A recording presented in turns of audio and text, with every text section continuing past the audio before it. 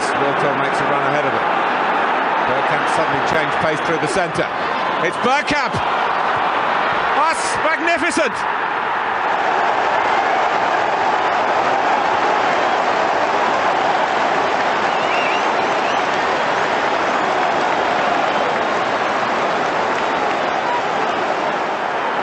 The move, and then this, which left Davies Ass totally stranded.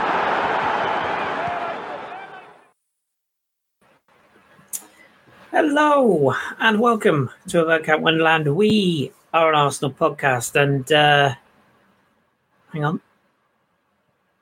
Sorry? Okay. Checkmate. My name is Chris, I'm your host, and we'll come back to VAR a little bit later on. I clearly wasn't paying attention, much like all of PGMOL these days, but I have paid enough attention to know that Danny is here, and I'm going to say hello to him. Danny, it is just me and you at the moment, but we are awaiting a third, but I think he's on the picket line, is that right, somewhere? He is protesting about two or three things all at the same time, and so he's going to be late, but he's going to be here. But much like his trains, yes, it won't be on time. No. Should stress, by the way, just for the record and for the listeners in the chat, good evening to you all. I was on time. All right, I was. Danny can confirm that. In fact, I was in the waiting room for about 10 minutes before you even let me in. So, I was on time. Anyway, Carl will be with us shortly, so we will announce him when he arrives, of course. Anyway, before he arrives, Danny, let's get the Arsenal chat out of the way because no one gives a shit about that. We want to talk about loads of other stuff. No, in all seriousness, we've got a few things to cover tonight, but some will be Arsenal, some will be general football chatter. But we'll start with Arsenal because why not? I'm 99% sure you were probably asleep, Danny, but we did beat Bournemouth by 4 goals. I wake up for the games and go back to sleep after and woke up at 8 o'clock at night. Well, fair play to you then. Fair play to you. I didn't sit live because you know me in streams. I don't do streams, but I did listen to the game and I obviously caught up on the game afterwards. First thoughts then. Is Mikel Arteta the world's greatest sleuth in terms of 44 players that were unavailable all mysteriously made the starting lineup? Is that just gamesmanship?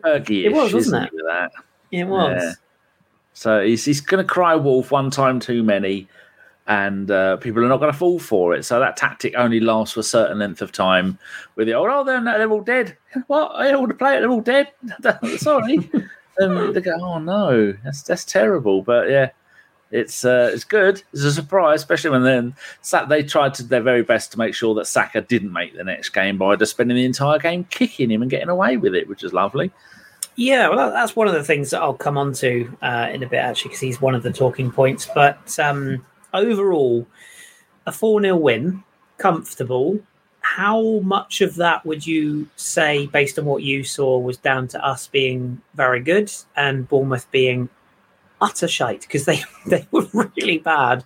I thought it was going to be a game that we might not struggle in, but I probably would have taken a 1-0 if you'd offered it me before the game. But they were very generous in their tackling in the penalty area in particular, but they weren't very good. But at the same time, I feel like we deserve a bit of credit. What did you make of it?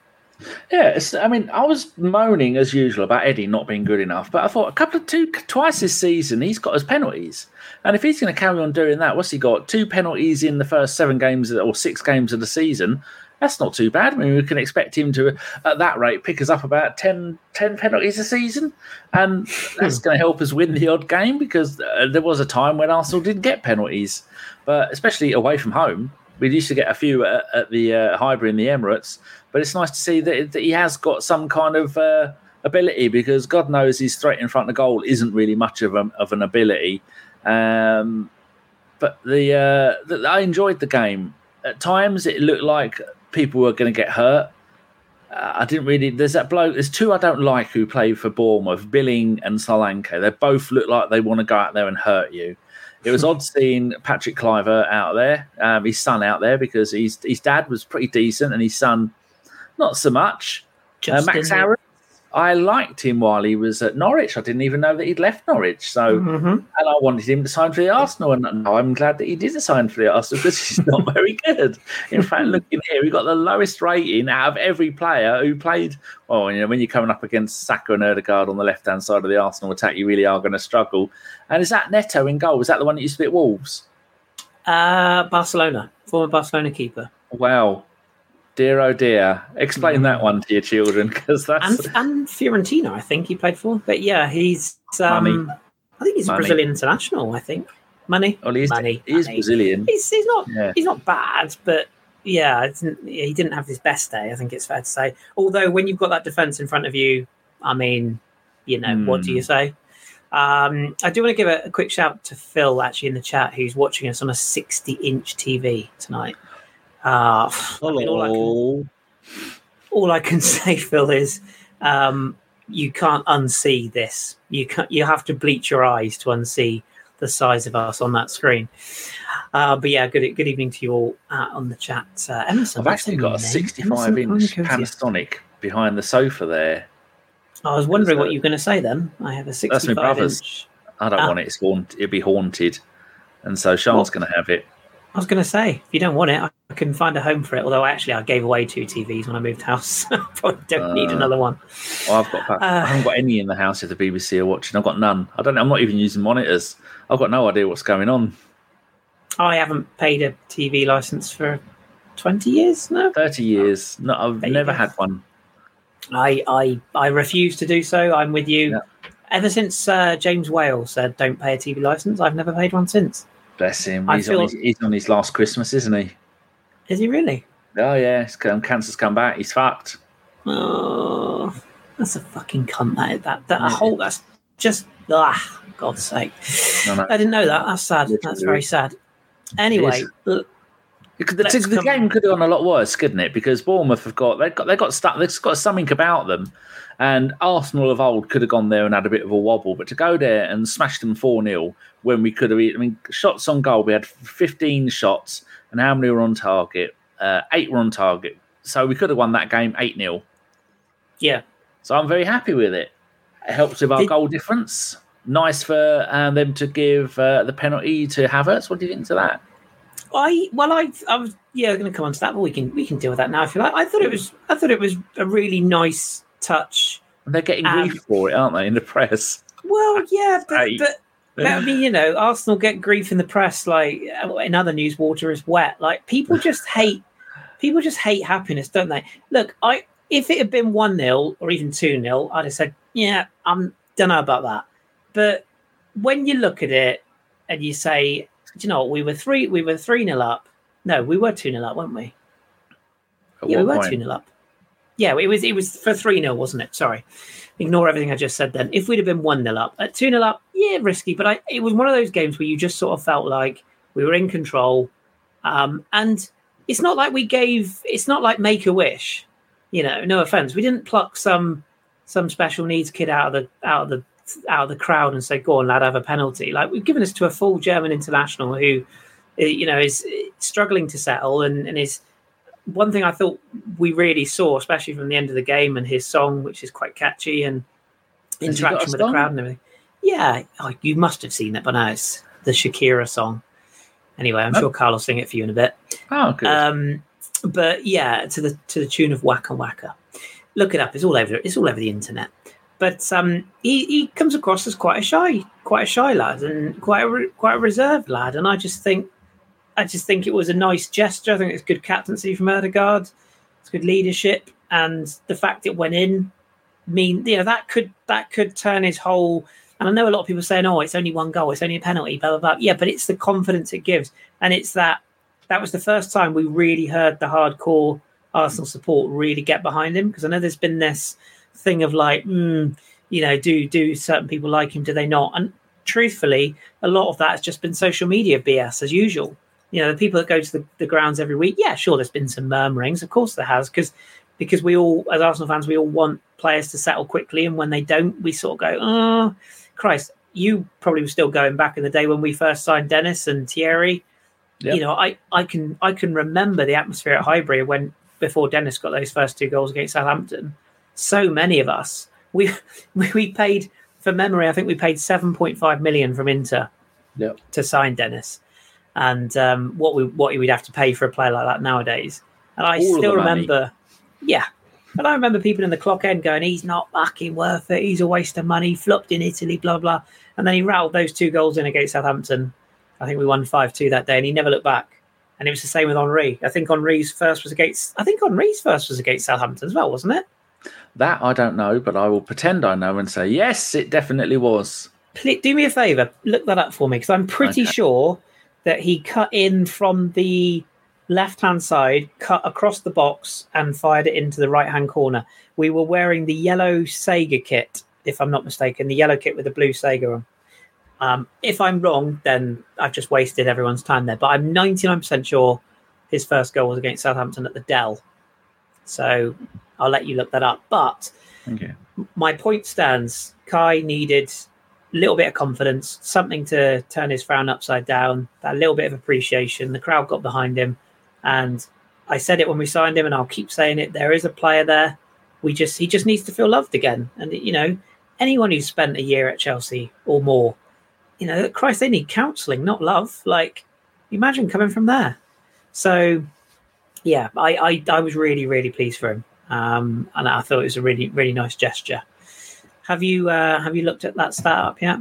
It doesn't say on Wikipedia. It doesn't say his first goal. So I'm going to go and ask Yahoo and then see what it says. First goal, and then see if you are indeed right. It's a hell of a memory if I am right, but I'm sure that was his first goal. I'm almost positive. I can see the goal now. His first goal for Arsenal. Play the video. It's a shame we can't. Looks like against Southampton, the 18th of September '99. Who's that? Through ball from Adams. He gets it on the edge of the box and he falls back. And as he's falling back, he puts it into the top corner. Thank you. Is there a Google image of it that we could put on the screen for the listeners? Because I want to prove my ball knowledge of kits. I knew it. Isn't that weird that those 2 first goals for the clubs were against Southampton? What a small world. I think Phil just put in the chat that Wrighty's first league goal was at the Dell as well. So 3 Arsenal legends getting their first goals at the Dell. But if you can find a picture of that, we will stick that on the screen. Just while you're looking that up, or just while you're digging around the troughs of Google for that, let me ask you about some of the other things about the game. David Raya came back in. Don't really want to make too much of the goalkeeping situation, but that back 4 plus goalkeeper is all of a sudden looking very settled, isn't it? Saliba and Gabriel have been monstrous as a partnership. They are just made for each other. Ben White scores on the day. Zinchenko is fit for now, and Raya is just a commanding presence in goal. Is that the basis of what we need to build off of this season? Is that, in the absence of Timber, are you quite happy to see that as the back 4 once again?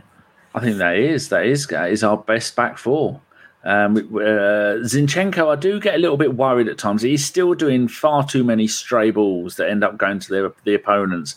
But then he'll do one the entire length of the field, and you go, well, he's got it in him. So maybe he's just trying to be a little bit too risky and trying stuff that maybe he shouldn't from that position. But it also, I did notice before I forget, that when Tomiyasu came on for Zinchenko towards the end of the game, he came on the 69th minute. Tomiyasu was playing the inverted fullback, wasn't he? I know we tried that with Tierney, and it RIP his career with Tierney, and it didn't really work. But I think Tomiyasu had that working. I mean, against Bournemouth, it's not really a good test when you smashed them and then they're 4-0 down. They've kind of given up. 3-0 down, they've kind of given up. But that back 4 is wonderful, and Raya, I don't really mind who's in goal, whether it's Raya or whether it's Ramsdale. It is the Saliba Gabriel partnership at the back, which is the most important partnership out of that defensive unit. And we've got 3 clean sheets out of the last 4 games, so that does show that things are working. Every time I see them play, I'm going, please, nobody get injured. Yeah, I know. There you go. There's that picture. I literally just found. Here's the funniest part. So you just found that picture, and I just found this picture here of very similar. Yeah, there you go. That's ball knowledge, boys and girls. He's falling backwards. Yeah, that is ball knowledge. Anyone asked me what I did. Anyone asked me what I did at work today, I couldn't fucking tell you. But ask me what goal Henry scored in 1999. I'm all over it. But yeah, I think as Steph's put in the chat there, Saliba and Gabriel are beasts. Saliba is one of those players that he just plays in like a recliner chair, doesn't he? He's just so like, you know that meme of when the glasses fall and then the cigar comes out and the Snoop Dogg song comes on. Like he just plays like that. He's just completely in his element. And I think Gabriel, they're that classic partnership. They make each other. They just fit each other perfectly. They're obviously very close off the pitch as well. But I think I'm right in saying we haven't conceded a goal away from home yet this season, have we? In any game? Pretty sure that's right. Played 10 games. We have, if as long as you don't include the Charity Shield, which it ended 1-1. So ignore that one. Away neutral from home, venue anyway. We beat Palace 1-0. We beat Everton 1-0. We beat Brentford 1-0, and we beat Bournemouth 4-0. There you go. We've shipped about 17 goals at home, but we'll overlook that at this point. Yeah. But that defence is solid. Shall we discuss the Saka situation, I'm going to call it, because so he got the opening goal. I think even you could have scored that, to be honest. It was good work from Jesus, and it fell to him about a yard out. There was suggestions that he was carrying a knock, that he may not make the game. It proven to be false or fake false information, fake news. That's what I was thinking. But he did play the game. I guess my question to you is that there's been quite a lot. Some of the major bloggers and YouTubers have been discussing this today and saying, he's actually more, saying he's more robust than he is. And then you've got the other people the other side of the fence saying, well, he might be robust, but why does Mikel insist on him playing literally every minute of every single game? And I think I sit somewhere in between. I think I love the fact that he can take a kicking. It reminds me a bit of when Jack Grealish came through at Villa, and he used to get the same. The difference is Saka's quite likeable and Grealish is a bit of a bellend. But I like that in him. I like his robustness. I like the fact that he's played these consecutive games, 94, is it now? I'm counting, something like that. What I don't like, though, is that sometimes, and maybe this is the old-fashioned me coming out here, sometimes you have to take the decision away from the player as a manager, as a coach, as a medical officer, if you will. And my concern is that, yes, Saka is our best player. Yes, he's clearly made us strong stuff. Yes, he just wants to do his best for the club and wants to play every minute he can. And I love that. But here comes the but. We have to start taking decisions away from players to a degree, don't we? We have to start managing the load through their bodies, because if he does break down and he does get an injury, the likelihood is it's going to be an injury that puts him on the shelf for quite a while. That's my concern. Where do you sit on it? Because there isn't really any cover for him, is there, if you consider Nelson as a left winger? Not really, no. I wouldn't be surprised if Trossard can play out in on that side. Martinelli can probably play out on that side, but both of those are currently out. But it's like when a player has a smash to the head. I'm fine, I'll carry on playing. And as we know, famously, that World Cup, was it the World Cup final? The player doesn't remember playing in the World Cup final. Was it a Spanish player? Oh, no, German. Christoph Kramer, I believe. There you go. Yeah, and he doesn't remember because he got a concussion, and he does not remember winning the World Cup or playing in the game. So by saying to Saka, are you okay to play? Of course they're going to say yes. They're going to want to play every single minute of every single game because he loves being out there. But so many times now, the culmination of kicks and fouls and all these other things that are going on with him, and he's just getting absolutely just so Jack Wilshere. That's the only way you can stop players like Grealish and Wilshere. Skillful, young, wonderfully talented players are getting the shit kicked out of them because they don't get the protection. I mean, look at the protection that Messi would get when he was playing in La Liga, and he wasn't even playing for Spain. You look at the protection that Harry Kane got because he's England captain. And they need to look at this and go, even if it is a little bit of favouritism, go, Saka is the future, along with Jude Bellingham, of England. We need to make sure that he is looked after, because we all know the FA only give a fuck about money. And the way they're going to make more money is to have these players stay fit and play and win tournaments and do great and get rid of Southgate. And that if you're going to have him kicked all the time, I mean, 2 or 3 times during the game, he was hobbling. But then he ran it off and he was okay again. But I don't know why didn't take him off at all, did he? No. Well, I think he may have hobbled off towards the very end. I think. Just looking. No. I don't know if he actually got subbed. I think. Oh yes, he did. 76th minute. Yeah. I was going to have a look at Saka so far this season. He played 76 Bournemouth, 90 against Spurs. Well, that's understandable. 69 against PSV. Again, he could have come off early. Everton 90. Well, it was 1-0. And then he played 19 minutes for England. Finally got a rest there. Ukraine 86, and then Man United, Fulham and Forest 90 minutes, and Palace 89 minutes. That is, for someone, what is he? He's only 22, is he? Yeah, 22 years old. That was the other thing I was going to mention, because he was back in training today, which suggests that he'll be fit for Lens, which we'll come on to later on tomorrow, which is obviously a good thing. And it does say it's not criticism of him. I think it's brilliant that he wants to represent us and he wants to make a difference. And I feel like he's almost been on a one-man crusade ever since that during lockdown. And he tweeted that picture of him after we'd lost to God knows who it was at home, and he's like, you guys deserve better. And I'll never forget that tweet. And it's felt like he's had this club on his shoulders ever since then, and he can hold the burden of that. But my concern is, as you said there, he's 22. And I still want Saka to be at the top of his game at 26. And I think if you'd have asked Michael Owen at 21, at 19, at whatever he was age when he came through at Liverpool, how his career would have gone, I think you'd have said the same. And this is why I know some people have used the analogy and said, well, Messi and Ronaldo were the best players in the world in their generation. They played every week, regardless. Different types of players in different types of leagues. I mean, that Barcelona side was built for Messi. They protected him in their own unique ways. Ronaldo is a freakish athlete, and again, didn't really, if anyone went near him, he would just fling himself to the floor anyway. He didn't really take, I don't think, that many direct fouls that you would call like proper fouls. He played in leagues as well that weren't always the most physical. So that's the bit I worry about with Saka.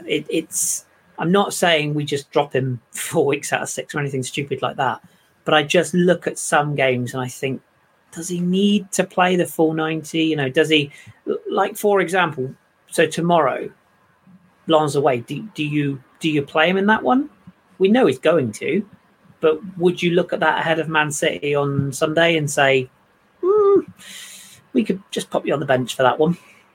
He probably is going to play him because he wants to make sure that the games are going to get won. But do we need to play him? I don't want to be mean about French clubs because we don't do that on this podcast, but I would imagine that there is absolutely no need for him to play tomorrow night. Is there a need for him to play?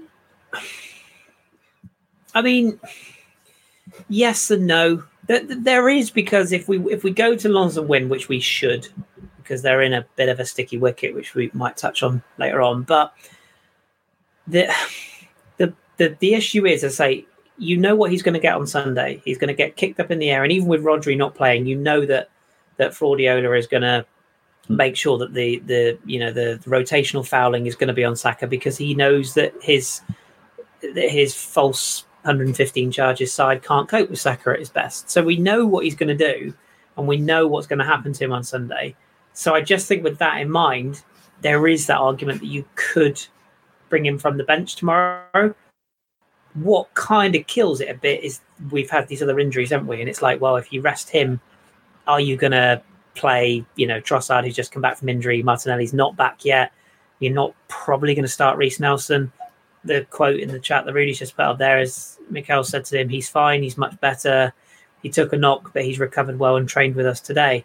Well, of course he's going to recover because he's young. Of course he has. Exactly. Of course he has. And it's in like 5 or 6 years' time when he's had this every single game.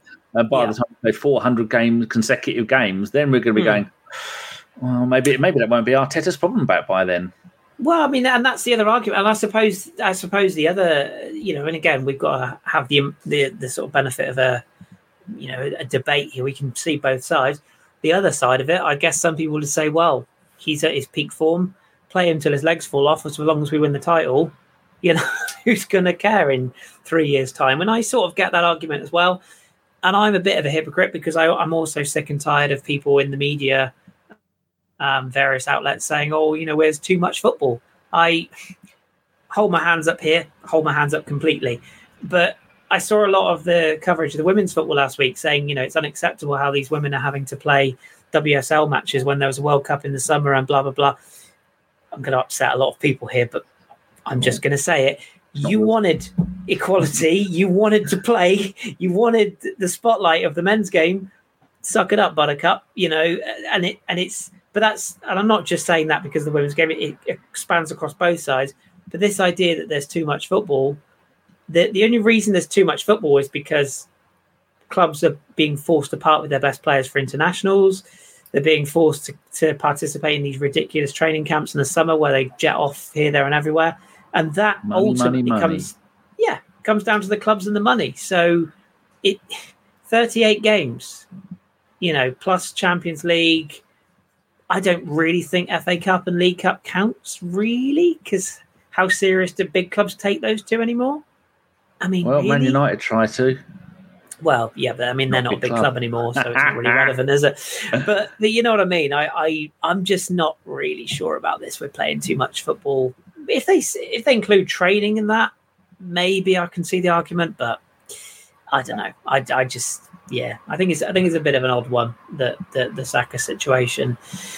Anything but it else isn't going to end well, is it? It is going to end up with someone spending a whole lot of time out, or it's going to slowly going to get you out for a month. Next time you're out for 2 months. Next time after that, longer and longer and longer. And they're going to look back and go, how did we not learn how did the club not learn their lesson from dealing with Jack Wilshere? Because it is the same bloody thing. It took Jack Wilshere, Santi Cazorla, who else? Diaby. I mean, Diaby wasn't anyone's fault, in fairness, but yeah, Rosicky. I mean, it is a spiral downwards, and we've got to learn our lesson because we got Saliba injured last year. So what was it? A meaningless European game that we played him in. I mean, meaningless would be a stretch, but he probably didn't need to play that game given that we were in a title run-in. So, yeah. But like I say, it's a balanced argument. You can see both sides of the coin. There is two sides to that story, but the important thing was that we came out of it with a win. The other thing I wanted to touch on actually about the game, because it sounds silly to say there wasn't too much to talk about, but it was such a straightforward win with the 4 goals. There wasn't a huge amount to go through other than the Havertz situation and whatnot. But I wanted to tip the hat to the away fans. I know that it's amplified because Bournemouth, I think they've only got, is it like 11,000 or something stupid? There's not many, and they were very quiet. They lost 4-0. What do you expect? But our fans were fantastic, weren't they? I don't think our away fans get anywhere near enough credit in this league for being such good fans. What do you make of that? Because that's what I liked about that Havertz chant. It was clearly from that hardcore that had travelled from London. The people that go clearly to a lot of away games is a large following there. I really liked that atmosphere that they created. Do you think we get enough credit? I was just reading the comments. Do we get enough credit for what? Just the atmosphere that our away fans bring, because there's a lot of fans. I think people like to laugh at it because we've got that. Look at you all young men all jumping up and down and thinking they're playing in 1990s Serie A with you jumping up and down and your bongo music and you're shouting and you're screaming and they're all doing it together and you're trying to organise stuff. Well, that's what most leagues, big teams in most leagues of the world do. They have someone with a microphone and they have drum beats and they have all these other things that are going on. It's called an atmosphere. And we have had so many years of it being called the Highbury Library, which it never was. You people obviously never been there because when we were singing, we're the East Stand, we're the North Bank, blah, blah, round and round. The amount of songs that we've got, superb songs that we've had over the years, so clever. And it's these people are just looking at it and going, early days of the Emirate, not the early days. How long have we been there now? Best part of 20 years. The middle of that. Now. Yeah, the middle of those 20 years, it started, the prawn sandwich brigade started to infect all the other people around them, and things started to get a little bit quieter. But every week, Carl and Femi, especially Femi, comes on here and says, that's the best atmosphere I've ever heard there. Oh, next week, that's the best atmosphere. And that's because these young people who are also being screwed over by the club when it comes to getting tickets. I mean, Gav will tell you all about that. I mean, everyone's being screwed over by the club when it comes to tickets. But it's nice to see that the people are doing it, and it makes a hell of a difference. And our away fans have been legendary for years, even in the dark Unai Emery days. They were still loud and proud about it. Oh, I mean, that's the wrong saying for the wrong group of people. Either way, they were shouting and screaming and having fun.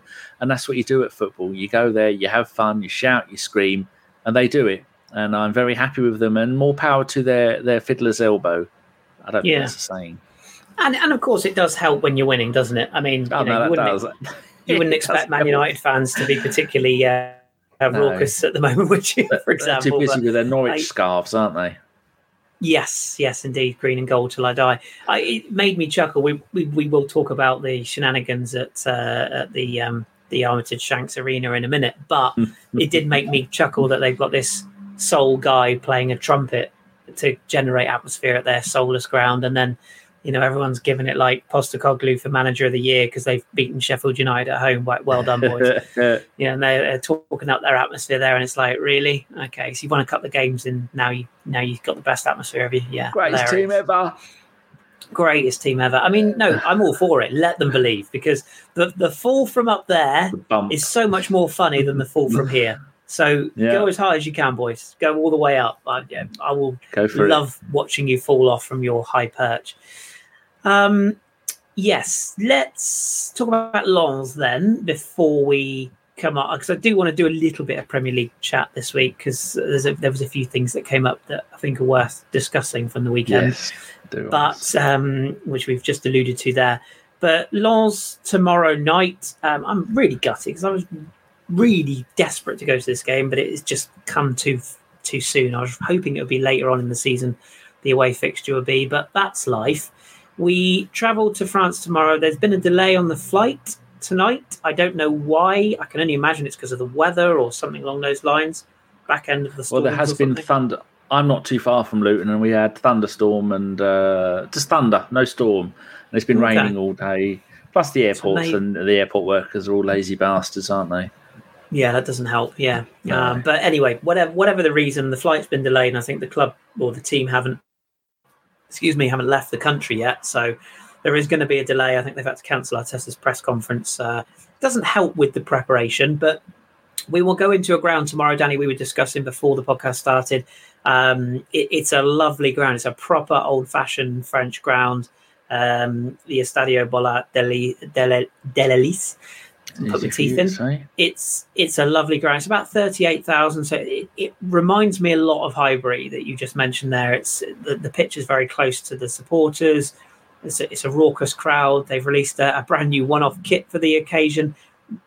I believe it's 21 years since Lens have been in the Champions League. Who did we have that kit we only wore once? Who was that against? That was against Lens, because we had a home red shirt and a yellow away shirt, and Lens wear red. Weird, isn't it? They've copied us. Yeah, well, although they've released a new home shirt, which is gold, so it's almost, they're just cashing in, bless them, and I don't blame them. But their first appearance in the Champions League in 21 years, that atmosphere is going to be crackling tomorrow. They haven't had a good start to Ligue 1, but they did win at the weekend. They beat Strasbourg. Patrick Vieira's Strasbourg 1-0. Eli Wahi got his first goal in that game, and he's their big sort of new signing up front, and he's a striker that we'll have to keep a close eye on, although Saliba knows him well, so that bodes well for him. Gabriel knows him well, actually, for his time at Lille as well. But what do you expect from that game? Because we were just talking about whether they play Saka, etc. It's an opportunity to go to France and not secure qualification this early, but 6 wins out of 6. Given that Lens and Sevilla drew the first game, we could potentially be 6 points out of 6, and what would that make us? Potentially 4 points clear or 3 points clear at the top of that league, or that group, I should say. what's your thoughts on it? Is it a question of go all out and win and then put Man City to the back of our minds, like Arteta's been saying? Well, it is a bit of a weird group because PSV won 7 out of 7 in the Eredivisie, and the other two were like the complete opposite. Sevilla were bottom in the relegation zone of La Liga. Lens were right near the bottom and still are. What are they, 18th? Are they 16th in the league? Or something like that? One place above the playoff? 16th, I believe, yes. Yeah, there you go. Their win at the weekend took them slightly higher, but they are having a bit of a struggle. Yeah, they beat Strasbourg 1-0 away, and then they beat Toulouse 1-0, 2-1 at home. And they drew 1-1 away at Sevilla, and then your mate's team, Metz, beat them 1-0 at their place. 15th they are, sorry, not 16th. Okay. They're not a very good team. Good luck to them. Out of all the teams in the group, I'd like to see them go through to the next round. Don't knock my drink over, you furry cunt. For fuck's sake, be coconut water all over the shop. Is that what Arteta's saying to Saka? He had my coconut water scissored between his back legs as he was having a stretch. You devious thing. I think we're going to... Would it be wrong to expect us to smash them? Because I don't think they're a very good team. The French league is notoriously not that fantastically good for some of the teams outside of the top ones. I'd say I would have included Lyon in that, but no, they're not included in it anymore. They're not having a good time, no. No, but there's a handful of teams in the French league that would give us a problem. PSG always, Nice with their recent constantly changing. What we're going to do? We're going to get all these free agents in now. Get rid of them all, and then Monaco. Yeah, Monaco. They're doing really well, and Boobs. They're second in the league. They're doing really well. And then, Saint Etienne were another one, but they've gone down. Marseille are having a nightmare. So this is one of the weakest league seasons in Ligue 1 for quite a while, and I love it. I mean, I like Monaco because of Wenger and because of Henry and because of was it Remy Gard we got there, Petit. or was Petit? There you go, the left back Petit. So I expect us to go and smash them, but that's only because they're bottom of their league. You would think that I wouldn't care if we're playing a team from Germany and they're fourth from bottom. I'd say, well, we're going to go there and beat them. A Spanish team, much like Sevilla are. So, yeah, it's nothing against French teams, but I think we should go there and we should do really well. But the only game we're going to struggle with in the group stage is going to be away at PSV because they're a little bit nuts in Holland at the moment. See, isn't it funny? I was going to say, isn't it funny how two people can have such differing opinions in terms of like because I actually weirdly I think that the away games with Lens and Sevilla are the two games that I look at and go, they're the tough ones because PSV are very much a good side, or they were a very good side in Europe last year, and they had a lot more options, mainly Xavi Simons. But I don't really fear PSV away too much because I think they're our last game, aren't they, of the group? So at that point, I fully expect us to be qualified. So I'm not really concerned. 12th of December. That. There you go. But Sevilla away and Lens away, for me, they're quite similar in terms of what I think we're going to expect. Just purely because Sevilla, we know their European pedigree. Yes, they're rotten in the league. And they're rotten in general at the moment. What sort of football will they play? Answer that after you finish saying what you're going to say. Otherwise, I'll forget to say it. No, that's right. And as for Lens, they aren't sort of high-end European caliber opposition, but nobody in our group is. Let's be honest, and we are favourites for the group, and rightly so. Absolutely, we should be because we should get through it comfortably. But I don't expect us to go to Lens and smash them, if I'm honest. I may be completely wrong, but I wouldn't be surprised if we came out of that with a sort of a narrow 2-0, 2-1, 2-0. I'll be happy maybe with even that. a 1-0 win. And if you gave me 1-0 on paper now, I'd say, yeah, absolutely fine. Well, and don't get it wrong, atmosphere in a stadium hasn't ever won. Oh, my good Lord, sorry. Chelsea that's hilarious. They're losing already. No, they were through on goal and Brozius just missed an open goal from about 7 yards. Anyway, but Chelsea going to Chelsea. But yeah, I just feel that it's one of those games that if we take our eye off the ball and we look too far ahead to Man City, we could come a cropper. And I think as Rudy's just put in the chat there, a dirty 1-0 away win will do it for me. I think it's one of those games we just need to get ourselves in there, get a result, and then get home and prepare for City on Sunday.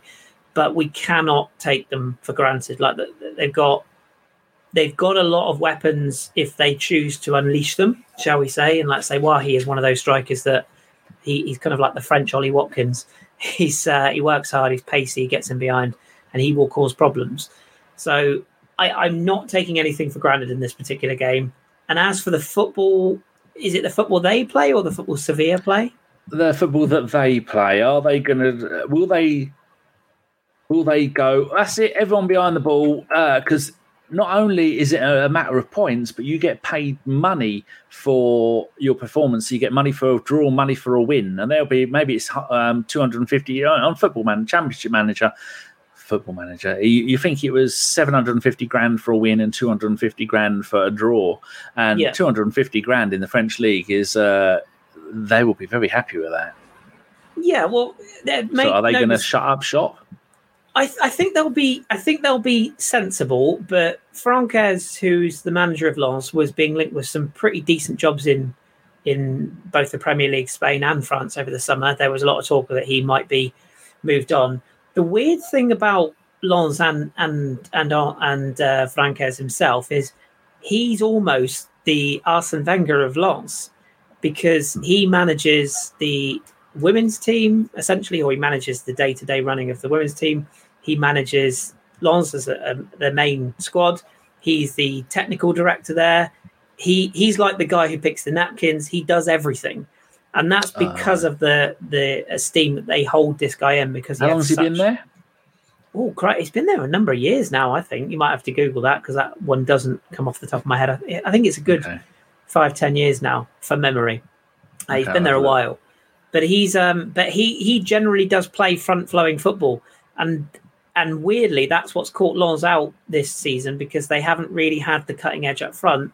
They lost Fofana, who was one of their best players in the summer, to the Saudi regime, and they haven't really replaced him in midfield, and that's where they've struggled.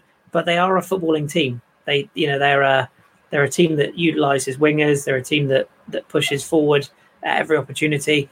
I may be wrong here, but I don't think they're going to sit back tomorrow.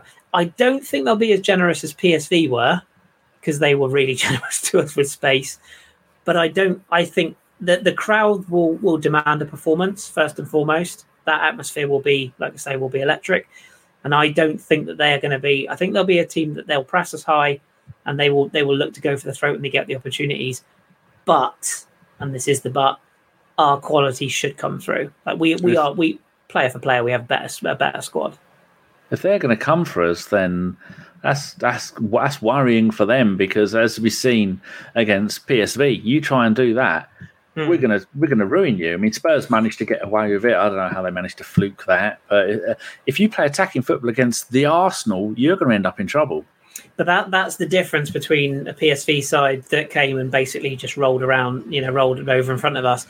What Francaise will do, I think, is he'll set up probably in a 5-4-1 type of lineup where he'll probably play fullbacks pushed on.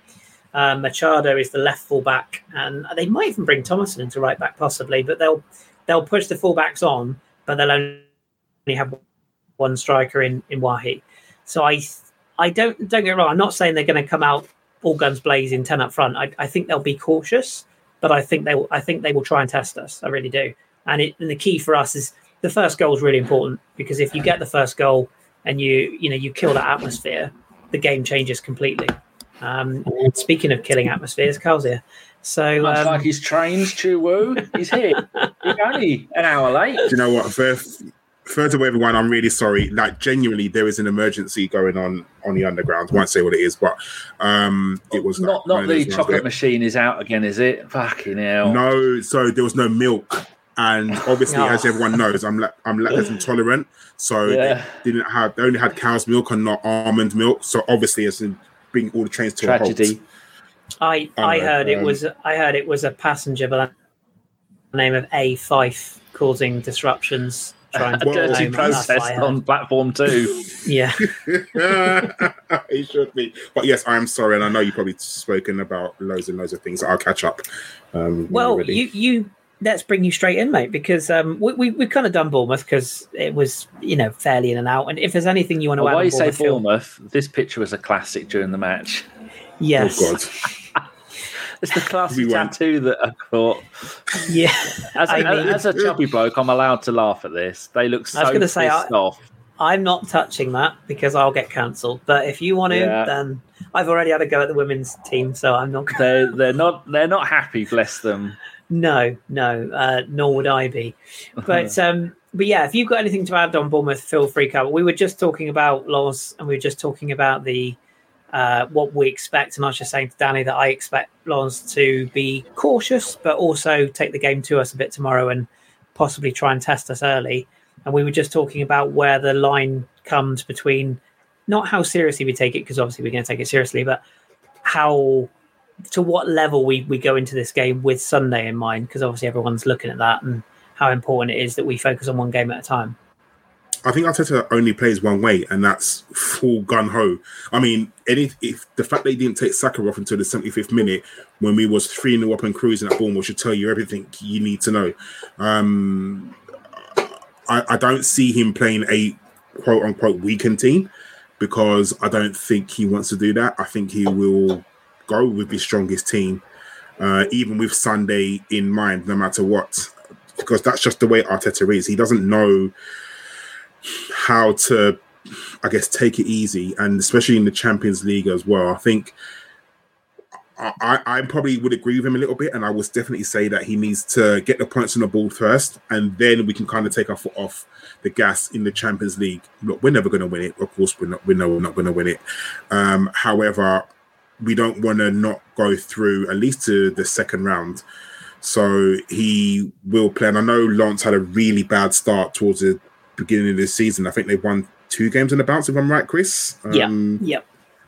So I guess they're finding their form and finding their feet at the moment. So, look, I'm not expecting an easy game. I mean, I'm not going to claim to know a lot about Lens, but I understand it's not going to be an easy game. It's not going to be a walk in the park, definitely not. But what I'm hoping is we do hopefully get some goals early, and then he can, with the weekend in mind, start to, I don't know, take off Saka and take off Declan and take off Jesus, because I think Jesus played the first 90 minutes for the first time against Bournemouth. So obviously, he's going to need the rest. He's just coming back. So hopefully we can rest some of our key players if we get the win early.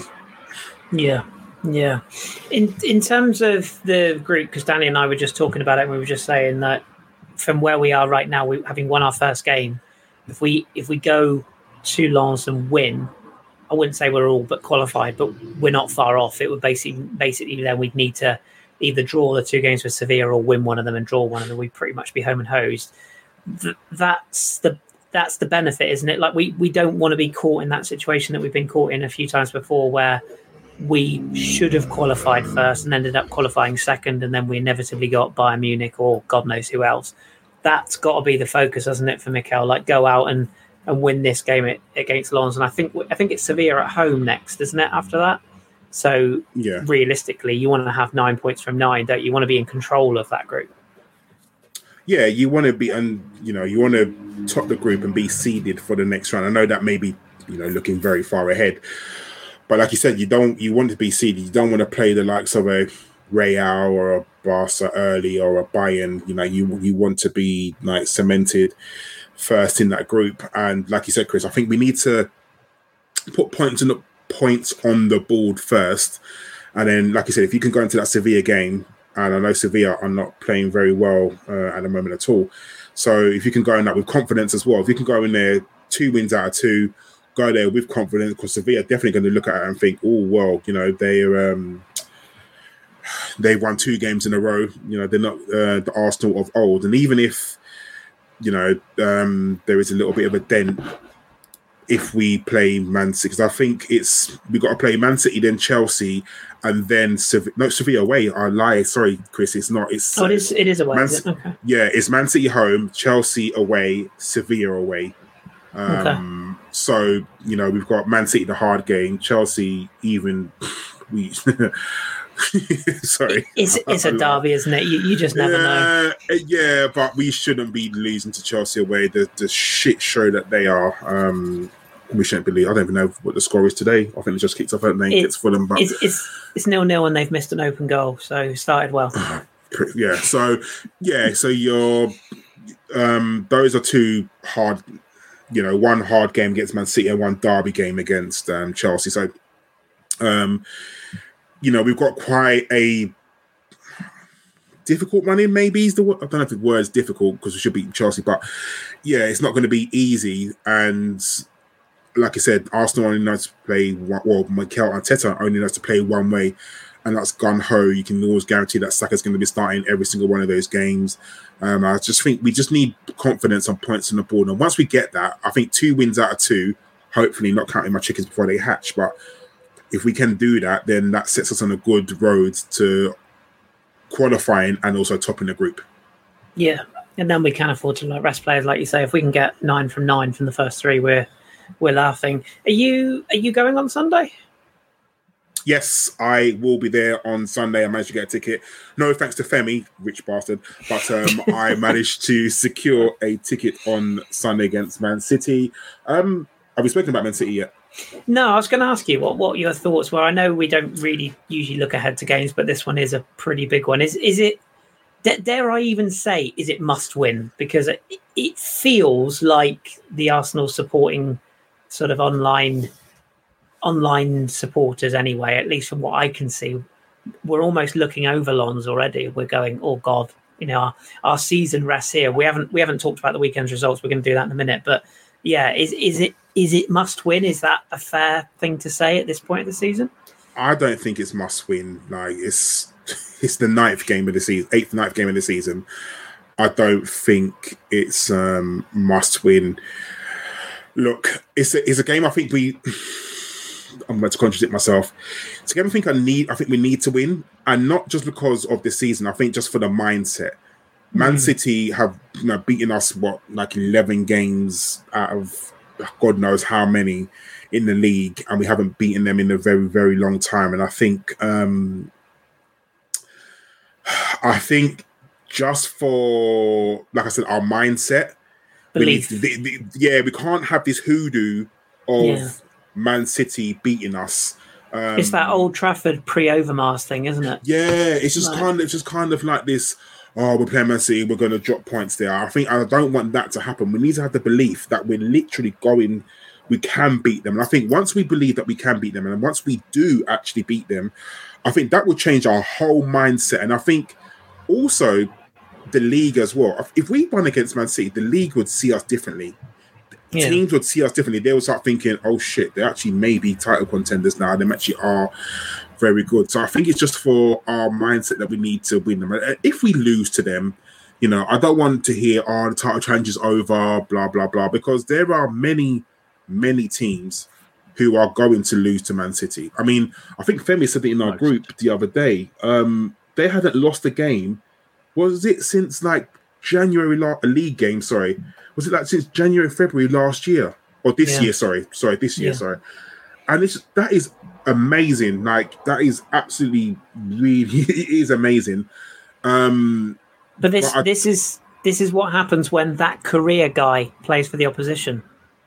Did you hear Pep's quote on that? What a fucking idiot that man is. How that's not come back to bite him yet, it's just a bit of casual racism, Carl. It's fine. Don't worry about it. I don't know, because you wouldn't say, oh, that black guy. You wouldn't say, oh, that white guy or that Asian guy. I think anyone else says that, they get in trouble. But, it is what it is. But, yeah, listen, and that should give us belief as well. Look what Wolves did to them. I think Wolves attacked them. And I think Man City was... And they I think they managed... I watched the whole game back on Saturday night because it was on Sky Sports, whatever you call it, catch up, and I watched the whole game, and they managed Haaland really well. They didn't give him a space at all. Haaland is one of those guys where one chance, one goal. That's just his game. He's, we may not like to admit it, but he is extremely good. He's very, very good. But they managed him really, really well. They didn't necessarily cut off the supply to him. It was just a case of when he got the ball, he had no time, no space to do anything, and that frustrated him a lot. And I think maybe Mikel Arteta may look at that, and then he will maybe adjust his game to it, because I don't think he's ever played against a prime Saliba, to the best of my knowledge, has he? I think there was one. Was there the one game back end of last season? Actually, no, didn't he? Did he miss that one after the injury? Yeah, he did. Yeah, he missed. Yeah, because Rob Holding was playing against him, wasn't he? Yeah. Yeah, and he played against him in the Etihad. No, yeah, but in the charity shield, the community shield, he played against Saliba then, didn't he? Yeah. And didn't get a goal. So, do you know what I mean? It's going to be a good game, and I just want to break the hoodoo. It's one of the ones where once we've broken it, I think you'll see a different Arsenal, and even the belief in the camp will be really, really different. And I just hope that on Sunday that we do manage to break this hoodoo and get a win against them, just to show that one, they're not almighty, all conquering, and we can obviously, go out there and rub shoulders with the best team, arguably, in the world. Yeah. Couple of things. Man City have lost one in the last 28 home Premier League games. That was, they lost 1-0, 2-1 at home to Brentford on the 12th of November last year. That was Tony, wasn't it? Yeah. Since then, they've won nearly every single game. And I've been a bit distracted because I've been doing this. That's all of Saka's games for the last 4 seasons in consecutive games. 87 consecutive games. That's crazy, isn't it? At what point, I don't know if you spoke about this, and I'm really sorry if you have. At what point does Saka need a rest? Because hindsight's a wonderful thing, but if you can't rest Saka away to Bournemouth, when can you rest him? Well, we had this conversation, and we'll get away to Lens. We were talking about this very subject, and we were saying about how we admire how much he wants to play. We admire his ethic. We love the fact that he's one of our clearly our best players. But we also said he's 22, and Michael Owen had this as a youngster. Jack Wilshere is the example Danny used. That it might be that later on in his career is when the injuries come. And we were saying that, it's brilliant that he's so robust and that he can keep getting out there and, recover and to keep taking the kicks, etc. But there is going to come a point where if he does get an injury, it's likely to be a big one.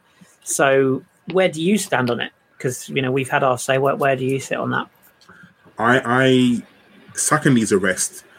And I'm not talking about not starting him and then bringing him on. I'm talking about he needs a full week off where he doesn't play any games. And you're right. Like Jeff said last week, send him on holiday for a week. Yeah. And I think you are absolutely... sort the tickets. No, Femi will sort the tickets, he'll pay as well.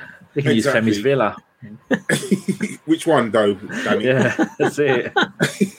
But I think you're right, because I think the next injury Saka gets, I think it's going to be a big one. And I think it's going to be one where he's going to be out for a while, or we're going to feel it. And surely people within the Arsenal medical team must be telling Mikel he needs to rest, he needs to sit down. But Mikel's just beating this drum, or all the best players play 90 games. No, they don't. Like, I guarantee if you look back at Messi's record, or you look back at Cristiano Ronaldo's record, or any of those players, some of those players don't play every single game. They get rested. I'm glad Saka was nowhere near the League Cup, and I'm sure if he was fit, then he probably would have played. Like, I'm sure he would have.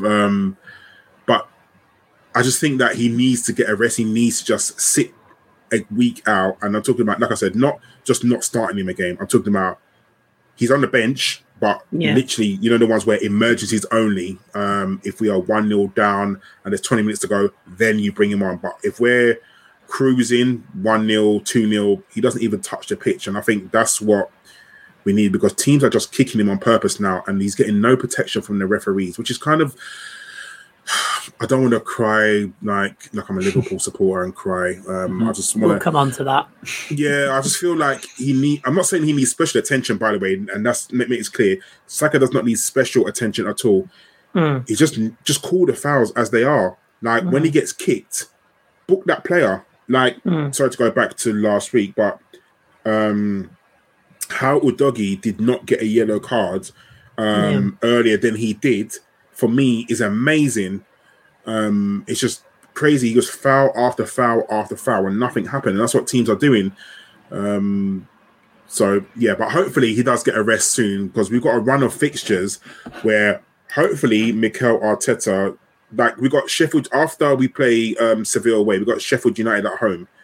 I'm sorry, there is no way Saka should be playing Sheffield United at home. Like, he should not be playing that game, like, in the slightest. And then we got like Newcastle away, he'll play that. Seville at home, he'll play that. Burnley at home, he shouldn't be playing that. Brentford away, you need it for Brentford away. So there's a run of fixtures, and then we got like Wolves and Luton, which I wouldn't want to see him play those games. So yeah, hopefully he does get a little bit of a rest, because the Christmas run up and also the after January, because I'm sure we were talking about earlier, isn't our February like one of the worst Februarys you can ever think of? Like, I think February is a bitch. Yeah. Am I right in saying that isn't there an international break next week? Yes. Next week, the next one? Yeah, there's another just last one before the new year. Because we're playing Man City on the 8th, and our next one is Chelsea on the 21st. Right, so it is next week. Yeah, so I'm hoping that in the 89th minute, Saka goes down with a knee injury. There you go. I was just thinking, could Mikel pull a Fergie? Yeah, exactly. Yeah, pull a Fergie. Like all the Man United players and the Liverpool players always seem to get injured.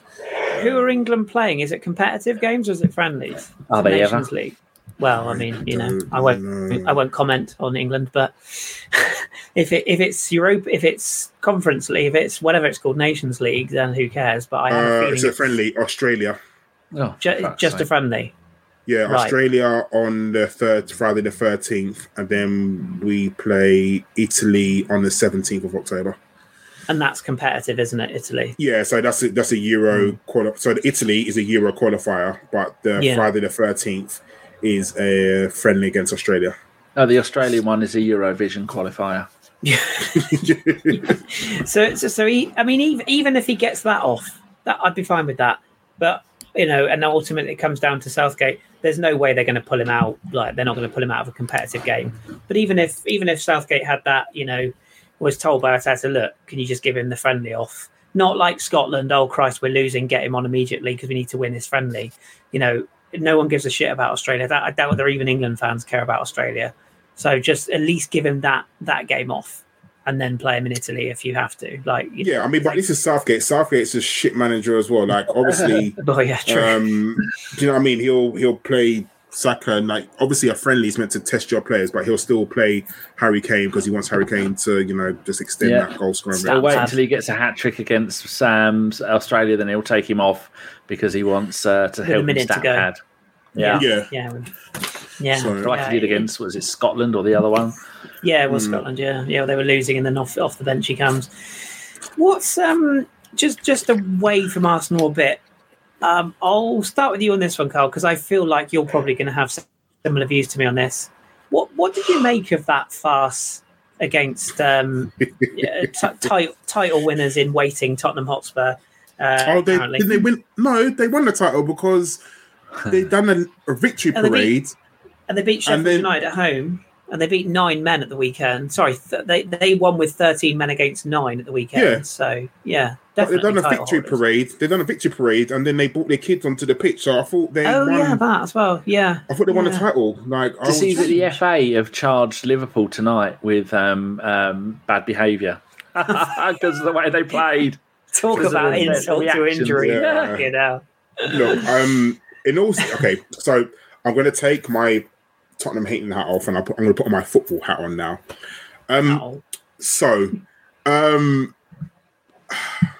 Was Elliott's a red card? Curtis Jones. That's the one. What am I thinking? Elliott. I'm thinking Curtis Jones. You're thinking Harvey Elliott. Yeah, they're both a bit scroty, to be fair. I was thinking Matt Elliott. Okay. Throwback to 95. Yeah. Was it a red card? I would say yes. See, I didn't. Unfortunately, he went over the ball. I know Danny probably put up a still of it, but okay. Let me stop so he went for the tackle. So go on, sorry. Did he go over the ball or did he slip over the ball?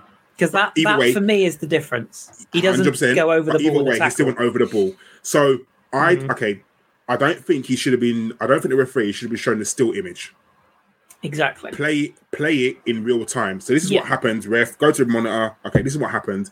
I'll let you make the decision. Like none of this slowing down. Oh, look at the impact. Look at the impact. Rewind it. Look at the impact. Because of course it's going to look worse. It's always going to look worse in the still image and slowing down. It should be shown real time. So okay, whatever. Okay, that's done. The Jota one, the first yellow card, is an absolute fucking joke. It obviously brings back shades of David Luiz versus Wolves. Yeah, but obviously David Luiz got a red card for that. One of the worst refereeing decisions I've seen in my 40 years on this earth. Like I just think it is absolutely ridiculous. Yeah. The second one was a yellow card. Let's be very honest. So the second challenge was a yellow card, but the first one, not in a month of Sundays, was that a yellow card. It's not even a foul. Yeah. Okay. Just coming together as they run across each other's path. Yeah. It's ridiculous. So they get 2 red cards, whatever. The offside decision, I'm sorry, there is no way. So everybody makes mistakes in life. Every single person makes mistakes in life. The reason why I was late for this call because someone in one guy made a mistake and I had to sort it out, so whatever. When you have technology to stop you making those said mistakes, you have no excuses. So I don't mind people making mistakes. Had that been 10 years ago, Chris, and that person made a mistake, we would not be talking about this right now. We would have been like, oh, it was onside, blah, blah, blah, and we would move on. Because that's what we did. We spoke about it. It's a bad offside decision. It is what it is. They've missed it. We move on. The fact that these referees have technology to help them and assist them in making these errors, not errors, is for me a farce. It's a joke.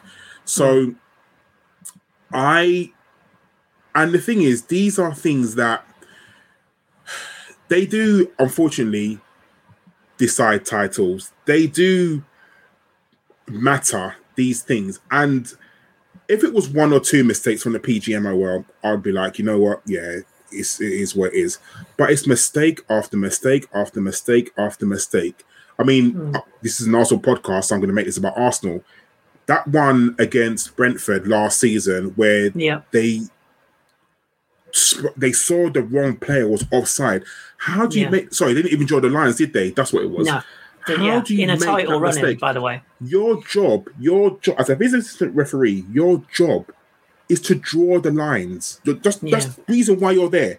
And you don't do that. For me, it's just a bit of a joke now. And I feel like... So I tweeted this, and I think it's corruption or it's incompetence.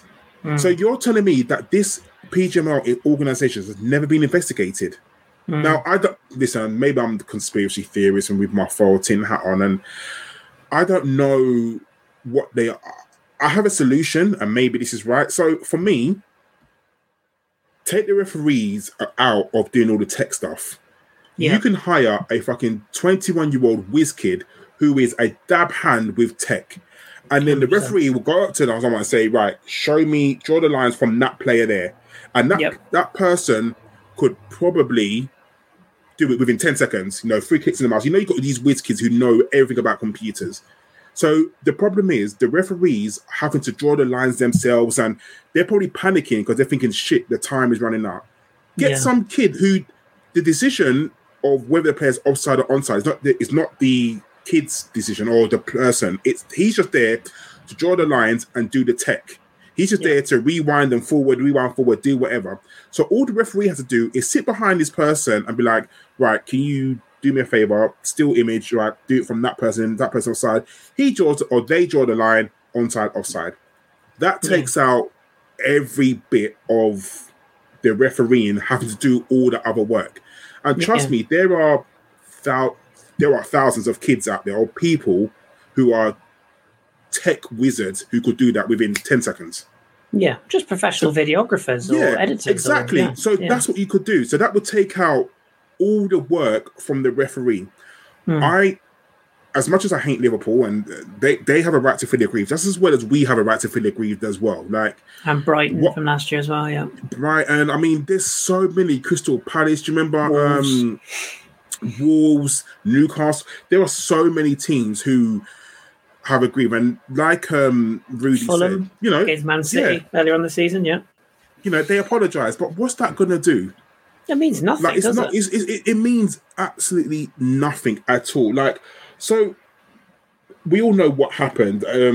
Apparently, the guy said check complete because he thought the guy awarded the goal. So, are you not watching the game? Well, that's what I was going to ask you, because that's what it came across to me. In my mind, this is what I had envisioned of the guy in the VAR box. He was just sat like that, just legs up, just like watching a movie, and then he suddenly went, "Oh fuck, yeah, give the goal. It's fine, no problem."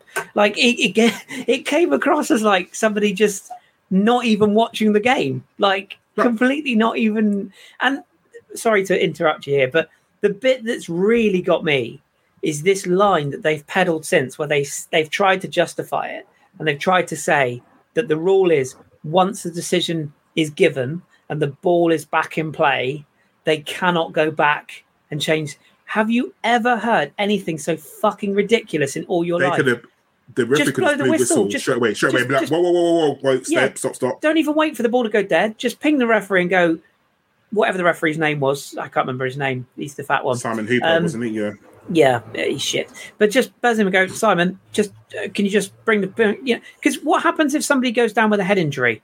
Do they have to wait for the ball to go out of play then? No, they don't. They just stop the game. So just say, right, Simon, just stop the game a minute. We've made an error here, or something's come up here. Yes, Spurs would have been pissed off, which, by the way, I'm fully behind.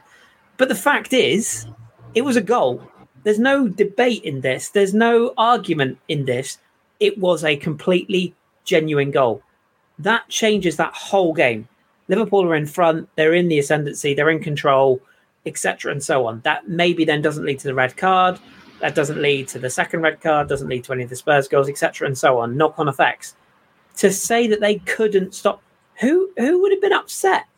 If, in fact, they might have come out with this with more credit if they had have gone, do you know what? We just had a message from VAR, like, apologies, the line should have been drawn.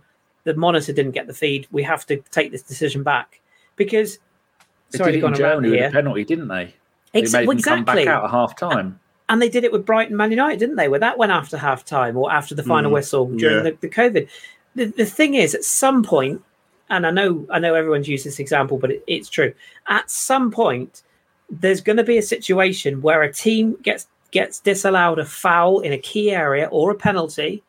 The referee gives nothing, and the other team goes down the other end and scores. 100%. It's gonna happen at some point, and it will probably, just by pure luck of averages, it will probably happen in a really important relegation or title-changing game, and then they are really going to be up the shitter. Not one person would have criticised, other than Tottenham fans, but who cares? But not one person in the media would have come out and said, this is a disgrace. How dare them for stopping the game? Because the right decision was made. And that was the whole reason we brought this technology in, wasn't it? To make sure that 100% decisions were made. Like, I don't get it. Chris, are they... What are the referees like in France? Like, listen, I'm not saying all referees are perfect. I probably don't even want them to be perfect, but are the referees as bad as they are in France as they are in England? No way. I watched a game last night between Rennes and Nantes, which is a Brittany derby, where there was one red card and I think from memory 7 yellows across both sides. And at one point of the game, Rudy Bouquet, who was the referee in charge, he's a very sort of stern-looking, old-fashioned approach referee. That's his style. He takes no shit. Mostafa Mohamed was sent off for Nantes because he thought he'd won a corner. The game was going against Nantes. They were 2-1 down at the time. The referee, Bouquet, gave a goal kick because it was one of those where players went shoulder to shoulder and he sort of barged him off and he thought he'd won the corner. Referee gives the goal kick. Mustafa Mohamed sprinted up like Man United of the 90s style, got right up in Bouquet's face. Bouquet literally just turned his face away like that, almost classic French arrogance. Up went the yellow card. Mohamed leant in with his head and screamed in his face. Bouquet just stepped back, went straight red, off you go, fuck off. No arguments, no discussions, get off. End of story. And that's the way that that's how you deal with these sort of situations. But to answer your question, it's not just French referees. You look at Serie A, look at the Bundesliga. Do you hear about VAR controversies in their games every week?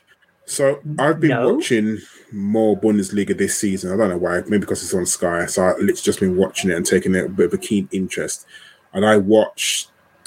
who the fuck did I watch? Dortmund versus someone. And I was mainly watching for the referee as well, because I think it was just after the Man United Wolves game, when the referee didn't give the penalty. I was watching the Dortmund game. I was watching it for the referee. And the referee, like I said, I think something was happening, and he literally called the two captains over and told everyone to go away. He was literally just fuck off. Don't know what the word for fuck off is in German, but he was literally like, go away, fuck off. Like, he had a conversation with the two captains and was like, go. The two captains went to talk to their team, and the game totally changed after that. Like, he totally changed after that. And I was like, why the fuck let them do that here? Like, they should do that here. When the game's kind of, there's niggly fouls and there's too many fouls, the referee should just literally stop the game, go to the two captains and say, I'm going to give you 1 minute. Go and talk to your team and tell them this shit stops now. I'm not saying don't tackle, but this is nonsense. And the next foul is going to be a booking. 100%. Yeah. Yeah. And do that. And I just don't... treat them like adults. Yeah. And listen, I'm not saying the referee's job is easy. You got 22 highly charged men on the pitch, pumped up, wanting to win a game. You got the crowd as well. Like, I understand. Like, I'm not saying referee's job is easy, because it's not. It really isn't easy. A referee's job is fucking hard. And even you, Chris, with Sunday League, like, at least like in professional game, you got that bit of protection.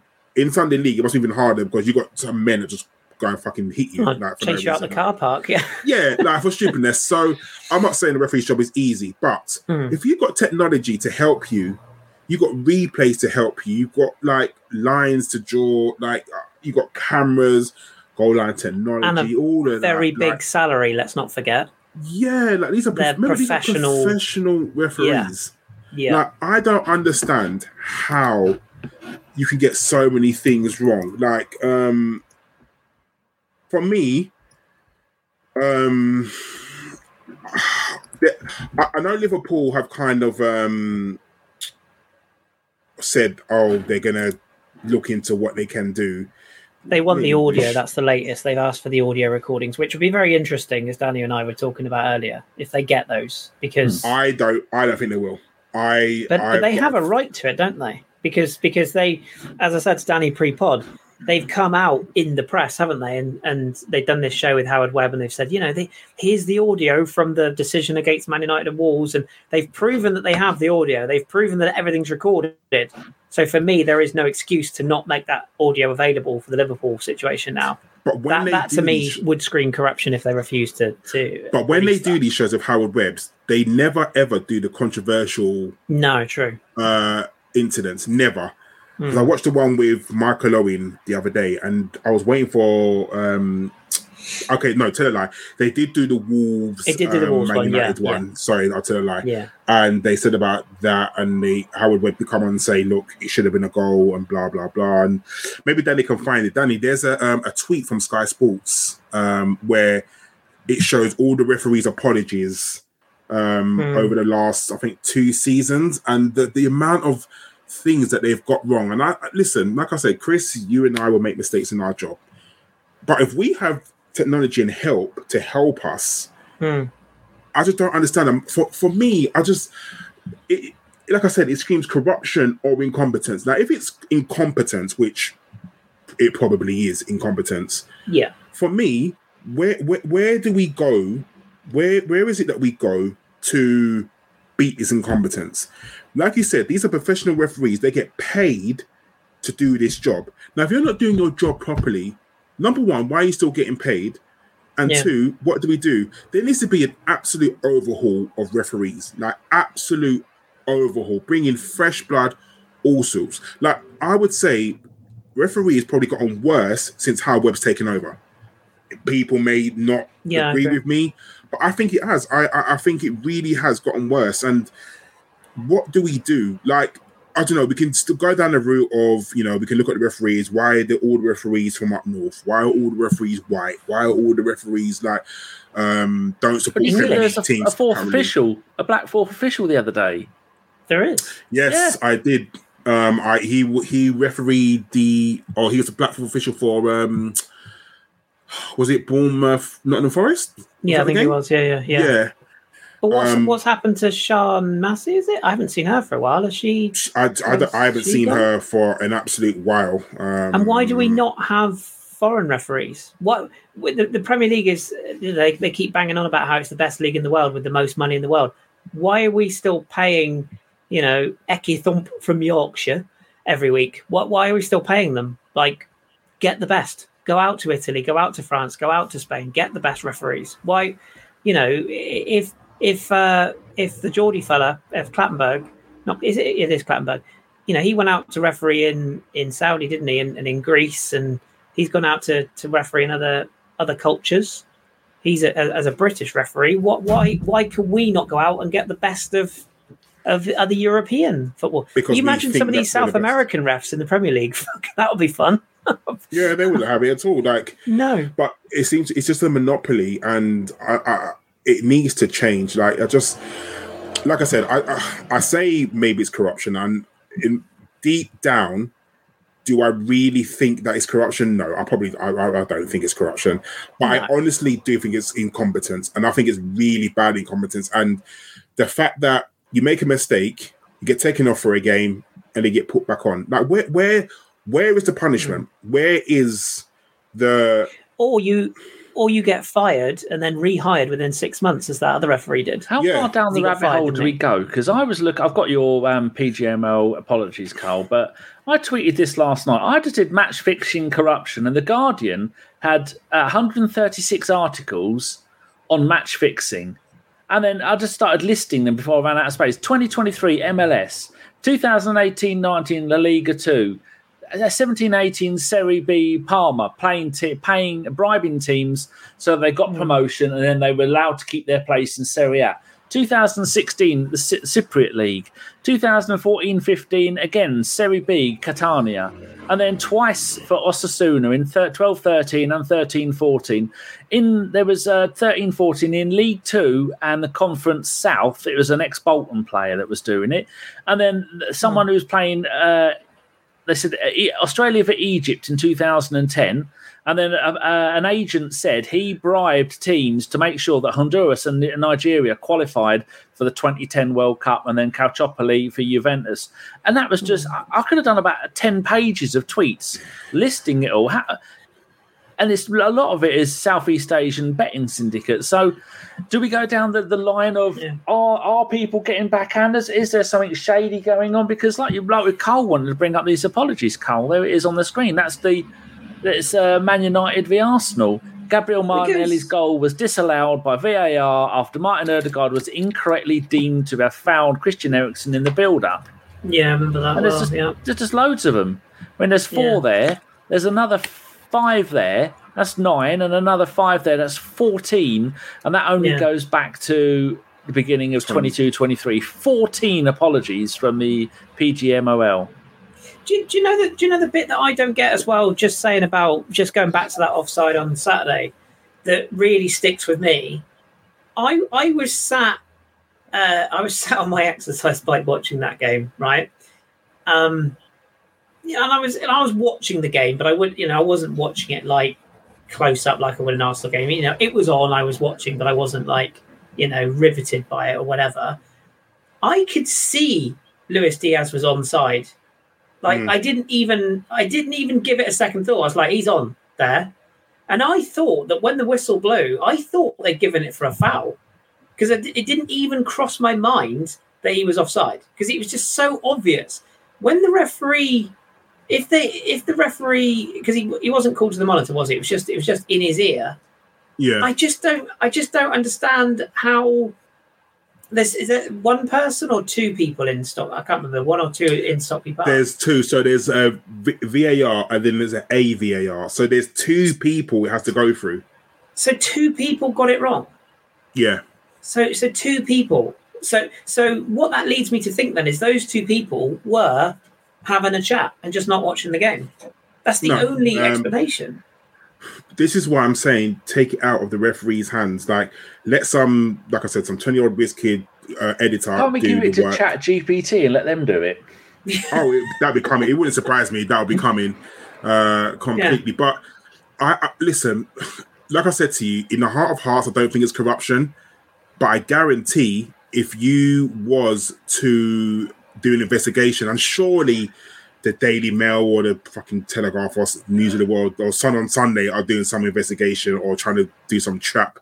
And it wouldn't surprise me this season if there's some sort of corruption within the PGMOL. And I just think the problem is they have a monopoly over refereeing because the FA and the Premier League don't have any other body to go to.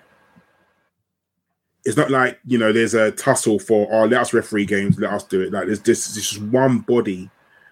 Now, surely you must be thinking to yourself, the FA must be thinking, guys, come on, like, you need to do better than this. And like Femi said in the chat that Howard Webb is trying to change the old school system.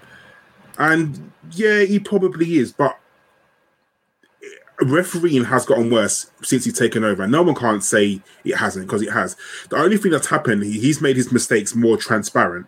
So whereas, the old school days where they would hide it, oh yeah, we made a mistake, we just let it go. It's now being more transparent of apologising and things like that. But what do apologies do? Like, Liverpool are not going to get us 3 points back. Arsenal are not going to get that draw back from Brentford. And who knows what would have happened if we had won that game against Brentford. Momentum goes with you. Do you know what I mean? Like, if we had won that game against Man United, if we'd gone 1-0 up. So, whereas Liverpool have said, we're going to investigate or explore our options, nothing's going to happen. So shut up. Like, stop making it about yourself. Like, it's not just you. You're just the latest team to be on the bad end of refereeing decisions. It's just not about you, Liverpool. No, I just want to make that absolutely clear. It's not about them. I do agree. Like, I hate feeling sorry for them, but I genuinely, I was amazed that Klopp didn't literally light the whole stadium on fire on. Well, he said it in it. He goes, "It's funny for you, but for me, my bank balance just gets lighter." And I guarantee, if he had reacted, of course they would have fined him. And they'd have thrown the book at him. Yeah. And it would have been one time where I'd have said he's fair enough to go off it. Yeah. So I hear it. I get it why he didn't do it. So, and the thing is, Chris, what's annoying is that in a couple of weeks, we'll be talking about the latest refereeing mistake, because it's going to happen again until something gets done. And listen, you, me, and Danny are just three guys talking on a podcast, and we can come up with ideas of what we think should happen, and whether they are implemented or not, we don't know. But surely there's got to be some consensus where they say, okay, we've got to look at all the things that we can do and implement something. Yeah. Like, even if, like I said, like, even if you just take the technology away from the referees and let someone else do it, and then all the VAR, all the video assistant referee has to do is make a decision. Not about drawing lines, just make a decision. That is it. Like, nothing else. I agree. And that takes pressure from. I agree with you. I think the only thing I'd add to that is, I agree with you. I would employ professional VAR. Like you said, there'd be enough people who'd want to do that job. Employ professional VAR technicians that are nothing to do with PGMOL. If anything, employ them through the Premier League, or employ them as a separate entity. Like Hawkeye is nothing to do with the Premier League, is it? It's its own entity. Employ them through Hawkeye or whatever, and have them as an independent body who work on behalf of the Premier League, whatever. And the other thing I would also do is I'd put the power back in the on-field referees' hands, because I think that's gone wrong as well. I'm not saying our referees are particularly good, because I don't think they are, but too many times, when we're seeing this, go and have a look at that for us. What's the point? Because they're going to fucking change their mind. Because as you say, if you replay that, and I know we disagree slightly on the Curtis Jones one, but it's a contact sport. Injuries happen. clashes happen, and this whole endangering an opponent. I said to Danny off podcast, there's a difference between Roy Keane, Alfie Haaland. That's I'm going to do my opponent, and there's a very big difference between that and having endangering your opponent by trying to win the ball. Like there just is. If you go onto a football pitch, just like if you cross the road from where you live now, you're in danger of being hit by a car. It's just facts. Like a slight, you look the wrong way or you walk out the wrong place, you get hit by a car. It's endangering an opponent. There's a difference between intent and just a missed time or a slip or whatever it may be. And if you put the referee, as you said on Saturday, I think I'm right in saying he booked him, didn't he? He booked Curtis Jones, and then he got sent to the monitor. Yeah. The booking was enough because that referee booked him on the basis that he was late, because he was, that the challenge was dangerous because it turned out to be dangerous. But there was no intent there, and I don't really buy into this. He's not that kind of player, but you could see he wasn't trying to do him. You could see that. And the only reason he got sent off was because of that still that Danny put on the screen earlier on, where the studs are above the ball. And I know I had a chat with a couple of people on Twitter, and I was speaking to one guy about it, and he was saying, so if that happened to Saka, you'd be fine with it, would you? And I'd be like, yeah, because, of course I'd be pissed off at the time because that's your instinct. But that freeze frame on the screen there, that's the image that the referee sees, and that's what he's acted on. He hasn't acted on the speed of the play, and look at both the players are looking at the ball. Both of them. And this is my issue. Whether you do a replay, play at full speed. The only time I think you should slow it down is for handball incidents, for sending off fouls. You've got to play it in real time because that's how the game is played in real time. The game is not played in slow speed. But for handball, I'm happy for you to play it, freeze frame it, zoom in, do whatever, because you need to make sure it's absolutely They can't even get that right. Look at Forest Brentford yesterday. They can't even get the handball right. So, I mean... Yeah, it's just ridiculous. But, look, referees are still going to be shit. They're always going to be shit. And I think, I don't want to spend too much time on this. Just wrap it up. But no, we'll have this discussion at least twice more for the end of the season. Oh, yeah. Probably 100%. On Sunday. At least Rodri's suspended, but there'll be some other twat who'll probably nibble away at us or do something. When Jack Grealish dives in the box, because, Jack Grealish is the most fouled person in the world, and, every time you touch Jack Grealish, it goes down. So, But, I'm actually looking forward to the game. We got to win. We have to try and win. Hopefully we will, but let's not overlook that game. We've got Lens tomorrow. Champions League in France. Chris, where do you think? Do you honestly think we're going to win, or do you think it's going to be a hard game, or are we going to take it? Danny has the theory that we should go there and smash them, and don't get me wrong, I hope we do.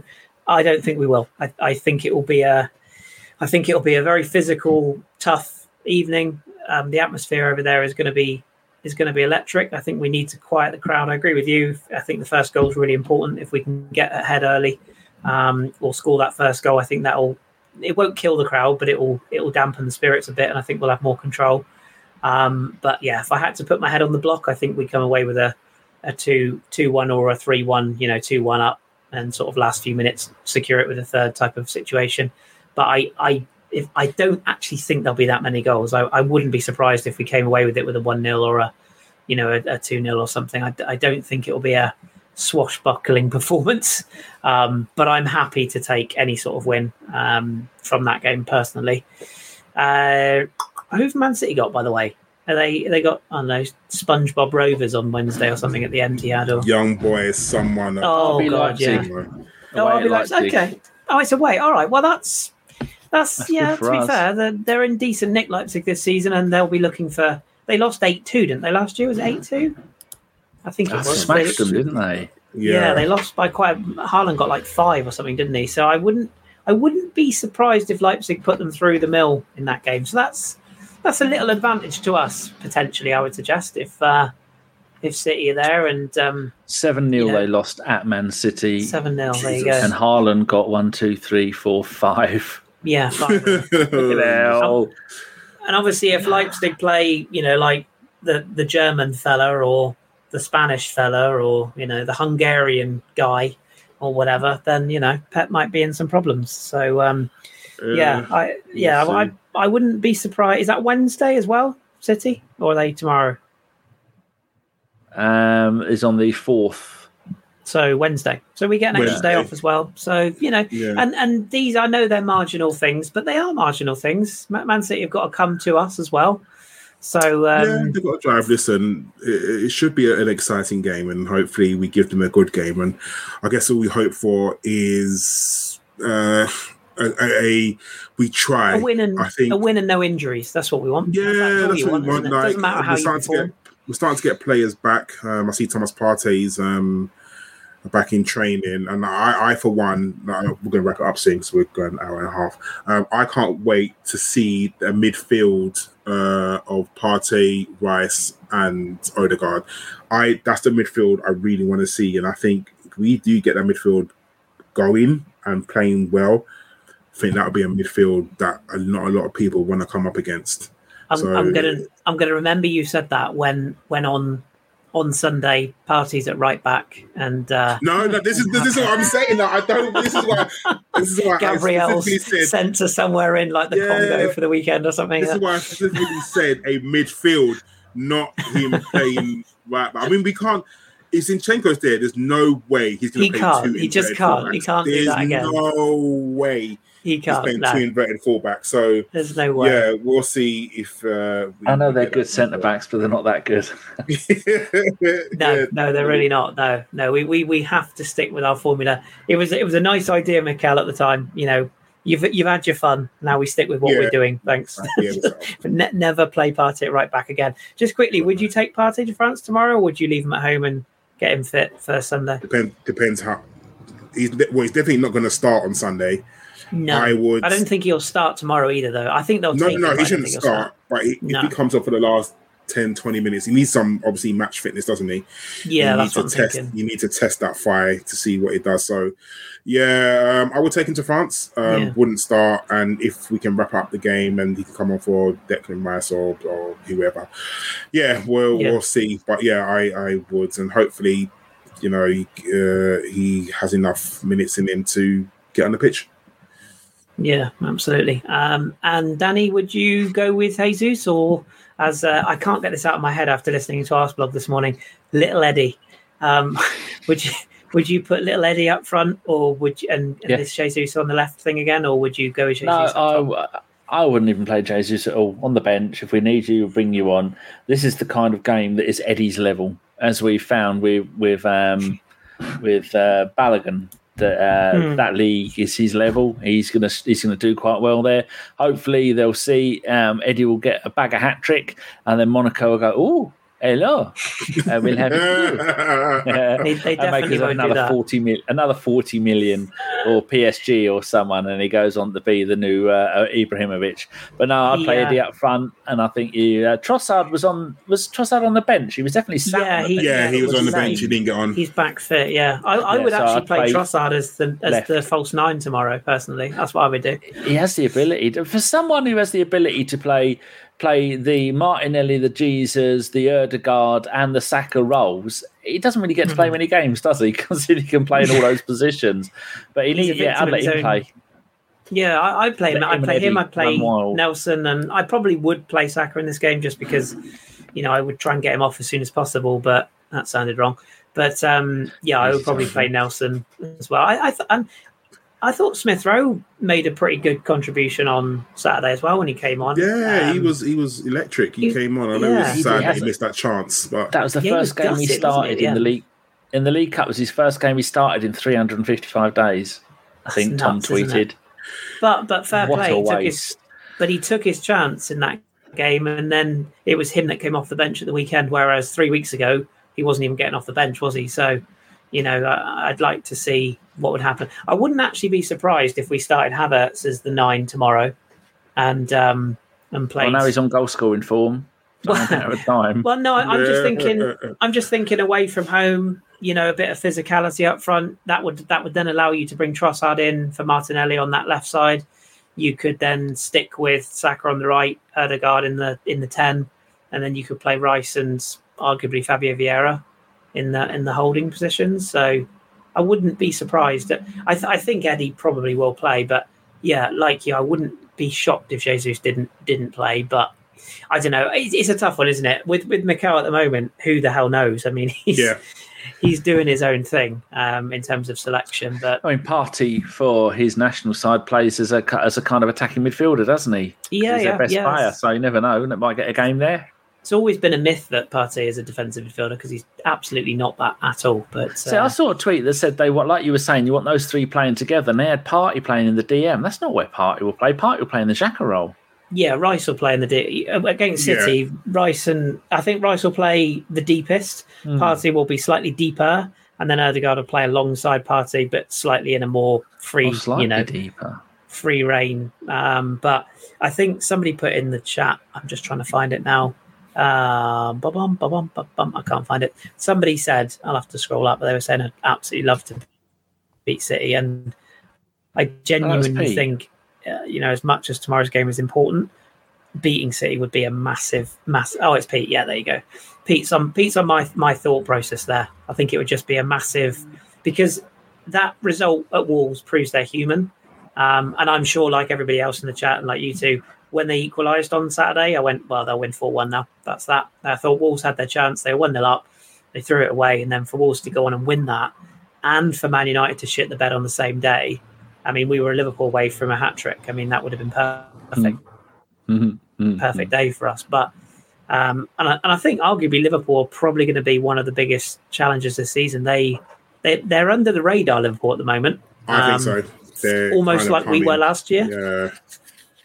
Yeah, but the weird thing with them at the moment, to me, is it feels like Liverpool feel like a club at the moment that have got nothing to lose. They're able to rotate in the Europa League, but they feel like a club that's sort of getting results without really anyone noticing them, and that always worries me with a club of that stature. So we'd like to put them And they've got some really nice fixtures coming up as well. The next they have 4 or 5 fixtures. They get on a run. Yeah. So, but ultimately, we know that this isn't the time of the season that City go. If anything, playing City now is ideal for us because it probably would have been better, weirdly, if we'd have played them away first. Because we know that as well. Post Christmas, we know that they're just going to win. 14 on the bounce. Yeah. So. That's why I think there would be a massive swing in our favour. If we can win on Sunday, not only would we go above them and actually be a point above them, but I think we'd also open up, the likes of Liverpool and, I mean, Spurs, obviously, that, they all think they're going to win the league, the stupid idiots. But it will prove to other clubs that someone can get at them, that they can beat them. So, Chris, what are you on about, Chris? Spurs have already won the league. They've done the victory parade on Saturday. Oh, yeah, I keep forgetting. Is the DVD out yet? I don't know if that's out. It'll be coming. Can't say that. Can't say DVD when talking about Spurs. Oh, can't you? Oh, no, it's racist, isn't it? Sorry. Yeah. Is the mini disc out yet? Is the MP3 out? It's the VHS. Still watching VHSs. The Betamax. That was to be fair, Betamax was the last time Spurs won anything, I think. So, that seems fair enough. That's been optimistic. Just a bit. Bless them. Oh, that guy playing the trumpet. Fucking hell. Anyway, do we have any questions, Danny, before we hightail out? Yeah, we have a couple. We have Phil Macker says, so does VAR need to be paused until we get people we can trust to update it? No, they'll never. I don't think they ever will. But there needs to be some sort of change. Whether that change happens mid-season or at the end of the season will remain to be seen. But I think I read somewhere that they're contracted for it to be as it is until the end of the season, regardless. So I think it has to stay. I don't know if you spoke about this before, but the automated offside that happened in the World Cup. Oh, yeah. They're bringing that in, but apparently the Premier League clubs voted against it. Yeah, I have no idea why, but I think it's now going to be implemented. Trust them, that's why. Yeah, but I think now it's going to be implemented, like no matter what. Like it's when it happens, I don't know, but they definitely are going to implement that automated offside. So, what could possibly go wrong? Yeah, exactly. I mean, I think there's still human thing in it, but what could go wrong, but we'll see. I was listening to Radio 5 the other day, and they had some people on. One was a Charlton season ticket holder, and she did a podcast, and she could barely string 2 words together. I thought, yeah, that sounds about right. And they were all saying, I think the other one was a lower league one, maybe Chester or something, and they were both saying, we don't like Premier League football. VAR is ruining the game. We like it the old-fashioned way. And the boat went, because when you score, we celebrate. And I thought, that is so true. Yeah. Just get rid of it. Didn't they even check Ben White's goal on Sunday? Like, for what? It's the fucking cleanest header you've ever seen. Like, it has definitely sapped the energy out. Because every time, don't gamble, kids, it's a mugs game. But I put a couple of quid on games at weekends, like accumulators, like everybody else of an adult age. And whenever you see like the Bet365 app or whatever, and it flashes up like on your accumulator, oh, so and so scored. I don't ever go, oh, well, that's the goals I need from that game, discount that. I sit there and I stare at it and I go, right, what are they going to disallow it for? And sometimes it's 2 or 3 minutes. It's like goal disallowed. For fuck's sake. So no, I mean I don't. I agree. I do feel like we're a bit hypocritical to the degree that if we had it the old way, I don't know, because if we had it the old way, we'd be moaning. Right, but we're moaning now. So what's the difference? Well, come in because the referees would be accountable to technology, but they're not. Yeah, well, they don't even apologise. They don't, and then Liverpool complain they've been mugged off, and then they go and give them a bloody parking ticket for their antics. You couldn't make it up, could you? It's just absolutely ridiculous. You couldn't make it up. Yeah. Another question from And Lots of Numbers. Any thoughts on rumours of ESR wanting out, loan or sale? He'd be mad to, wouldn't he, Carl? Yeah, he's not going anywhere. I think, listen, he's a young guy who wants to play football, and you can't blame him for that. He just wants to play football. Yeah. I think Mikel Arteta has his core people who he trusts and he only wants to play with. And I think what Mikel Arteta said about him, he needs to stay fit. He has to try and stay fit. Now, you can't help getting injured. It's just one of those things. But I think Mikel Arteta wants to see that he can stay fit and try and break into that first team. Look, he's going to be up against a £60 million Kai Havertz. You're hoping that he's going to be up against him to play, and also Martin Odegaard. So when Martin Odegaard gets injured or needs a rest, who replaces Odegaard? Is it Vieira or is it going to be ESR? Like, it's going to be one of those two. So he's just got to wait for his chance. And we both know, all 3 of us know, it's a long season. We're only in October. It's a long, grunt, hard season. And there's going to be games that we need to play. So he's going to get game time. It's just when. But I don't blame him for wanting to leave. And I don't believe those rumours. I don't think he wants to leave anyway. But you summed that up perfectly. You'd be mad if he did. Question, Chris, from Avon. I was just going to say my 2 pence worth of that, by the way, is. Go on. Oh, sorry. I was just going to say my 2 pence worth of that just really quickly was I hope he gets more games now, because I feel like he's knocking on the door now, and I just hope that it clicks for him, because I wouldn't want to see him leave. That was all. Yeah, he's he'll come good, and he'll show what he can do, and then Arteta will see that, and he will get games, because, like Carl said, it's a long old season, especially when you get into the Champions League final and the FA Cup final. Chris, Avon Not Teddington says there's a lot of talk of getting Ivan Toney in January. It may cost as much as £80 million, and we might need to sell someone to get it done. So would you sell Aaron Ramsdale to fund a move for Toney? Don't start the Ramsdale being sold. Femi did that on me a couple of shows ago, and I nearly shit head. Absolute nonsense. I know what you're going to say, Chris, but go on. What do you think about getting old man Toney? Because that's exactly the kind of player that Arteta loves, isn't it? A rogue. No, it's everything Arteta.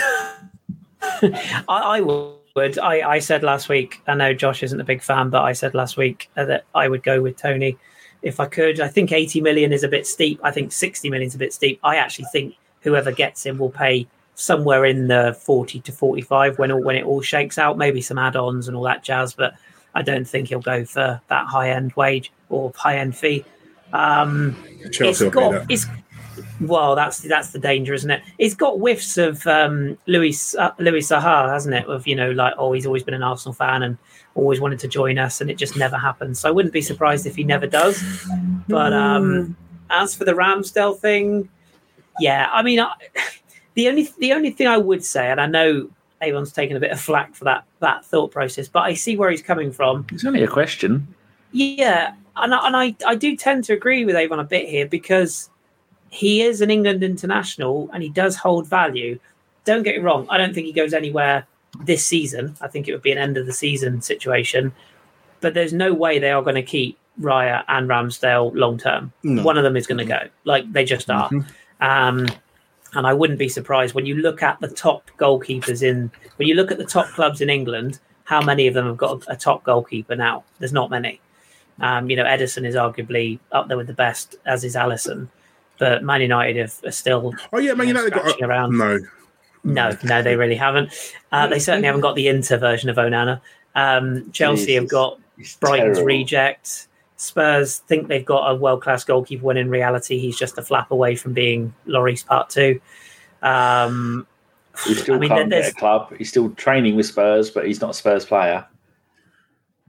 No, he's not a Spurs player. There's a few. So yeah, there would be a market for Aaron, and I don't. As I say, that's not me saying I want him to go. I don't. Part of me sort of feels bad for him. It does, but I also still acknowledge the fact that Raya is probably the better goalkeeper. It's a real like that, isn't it? Well, it could just be a year or so, and then Ramsdale could learn from Raya and then sell Raya on. Well, I mean that could happen. Or the other fly in the ointment is Raya's on loan, isn't he? And although we've got a deal in place to sign him, if a bigger club usurped us and paid over the odds, then our Brentford's is it an obligation to buy in the deal? I don't know. I don't think it's an obligation, but I think it's a case of if you want him, yours type of situation. Yeah. I mean, if that's the case, but look, as I say, football is a cutthroat sport. Sometimes we all have our favourites. I think all of us on this podcast and pretty much every Arsenal fan you talk to loves Aaron Ramsdale. Proved a lot of people wrong. He's clearly a really good guy and a very good professional. But yeah, you have to be ruthless at this stage. And just like we let Xhaka go, same thing. Sometimes you just have to move on to improve your squad. And although we all get from Rice, did we? So. No, but this is why I think Arteta will be ruthless with his strikers as well, because I can see it coming. I think as much as we love Eddie, he's not good enough. We know he's not. Jesus is not going to give you 25 goals a season as much as we want him to. No. Ivan Toney is a different option. It's all well and good having two small strikers, but when you got someone you can be a target man. Imagine him knocking down. Ball, like him getting the ball and just holding it up for like Odegaard to smash one in or laying it off to Saka and things like that. It would just be such a different dynamic. It would be great, but it's not going to happen.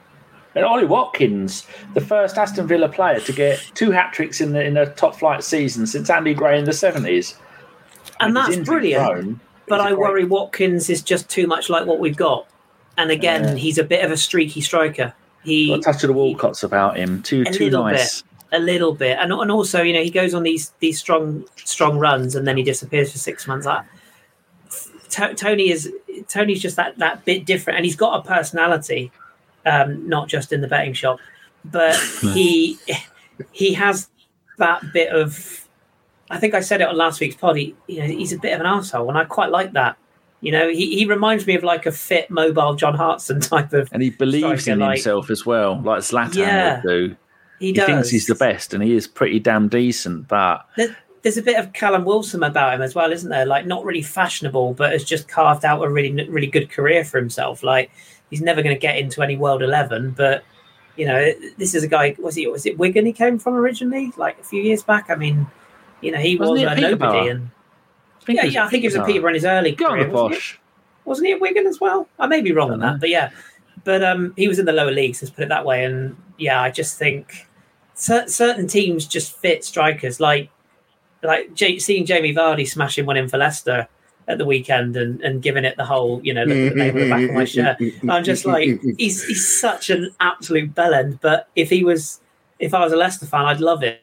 Jamie Vardy is like the modern day Ian Wright, isn't he? Like Northampton. Just winds up. He was on Wigan at home. Bloody hell. He started his career at Northampton, then Newcastle. Played 2 games, and Barnsley loan, Shrewsbury loan, Scunthorpe loan, Wigan loan, Scunthorpe loan. He was at Wigan. Mighty posh. Yeah. And then Brentford, 1 game for England. He's done the rounds.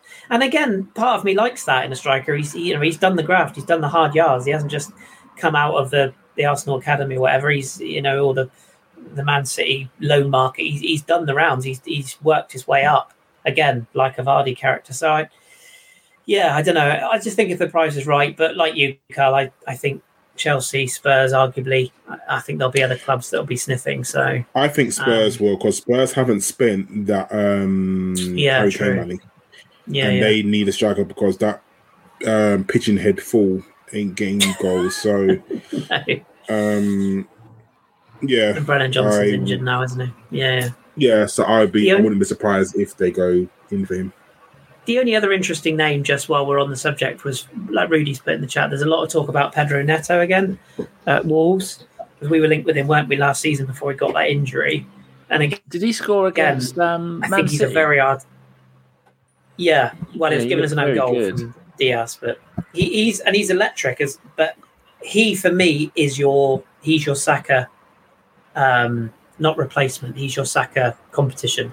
If he's not your striker that you go for, but he definitely is starting to find the form. He's only 23. He is, and he's finding the form because I think it was an Achilles injury or something. It kept him out for like 6 months, but he's finding the form that he had before the injury again now, and he's definitely one that will be. He'll go for money. I wouldn't be surprised if he ended up at Man City. Actually, he's that type of player. If they move on Bernardo Silva in the summer, I could see him coming in there. But yeah, did they bid for him in the summer? Or am I bugging? I don't think we ever did. I think there was talk of it, but I don't Man think City. we did. Oh, Man City. No, they got Matheus Nunes, the other Wolves guy. Oh, yeah, that's it, yeah. Yeah, they do look alike. Who was one they got from Chelsea? Was it Kovacic, the defensive midfielder? He shit the bed, didn't he? That's well, he's probably going to play on Sunday, isn't he, in that Rodri role? So, at least we know what we're coming up against. I think Guardiola's going to do something very Pep-esque on Sunday. I think he's going to do something where he plays without a goalkeeper. He'll just plays Edison up front or something. I just think he's going to do something completely I had a feeling wild as well. And I was talking at work today, and I was trying to guess what he would do. And I was saying, I don't know if he's going to go like man for man, if he's going to fuck it. We are just going to attack Arsenal, and if we lose, we lose, and if we win, all good. But he's going to come up with something, and they're going to call it the greatest tactician since tactics were ever invented. Like, because it's not just Rodri, is it? It's Kevin De Bruyne missing as well. Like, you've taken the two most important parts of that team out, and Gundogan as well. Yeah, that's a massive loss. Yeah, so I mean, one thing's for sure, it won't be Calvin Phillips. So. What a career for that young man! I looked at Wolves' second goal that they conceded, second goal that they scored. Yeah, and Calvin Phillips that literally just looks at the goal, like he looks at the ball, can't move, can he? And he just couldn't get there. Just like and he's just like, I can't be bothered. Yeah, that's a move and a half that's failed. He's the classic. He'll always play for England, but he'll never play for Man City signing, isn't he? So, yeah. And it's a shame, actually, because he is quite a good player, I think. But, yes. His career will wander off to Everton to die in January, I expect, somewhere like that. Good times. Anyway, any more questions, Danny, or is that our lot? That seems to be it. No one's noticed. I've got my T-shirt on back to front. I certainly did. I was going to say something, but I didn't want to embarrass you, Danny. I didn't even notice, so shows how much I know. I just don't care. Are we doing a pod on Wednesday? I was just going to say that. Thursday, I think we're doing one, aren't we? That was the. That was the day after it, wasn't it? Or Wednesday or Thursday? I don't think it really matters. Oh, sorry. Yeah, we're playing tomorrow. Shit. Yes. Yeah, we could do Wednesday. Yeah, we could do Wednesday if you want to do Wednesday. It won't be a long one. Because it will just be about. That's what she said. It will just be Lons. But yeah, we can do Wednesday if you're free on Wednesday. Who's actually before I commit to this? Before I commit to this, let me just double check something. Wednesday's games are. Oh, here we go. What's he going to miss? Newcastle PSG. Ooh. All right. It's going to be Thursday. It's going to be Thursday. Just say it. We'll do Wednesday, but we need to be sharp. All right. We need to be 7 kickoff, and we need to be done by 8. All right. That's the deal. Yeah. Well, you're one who never shuts up. I know. That's it. So it will literally be, hello, good evening. I'm your host, Chris. Arsenal 7, Lons 0. Thank you and good night. That'll be it. That'll be the podcast. But no, we will, all jokes aside, I don't mind missing 10, 15 minutes of that game if needs be, but we will aim to do something for you on Wednesday then, yeah. I've got the French pod earlier on in the evening, but I'm free after that. So yeah. Mbappe versus Dan Burn. I can't wait.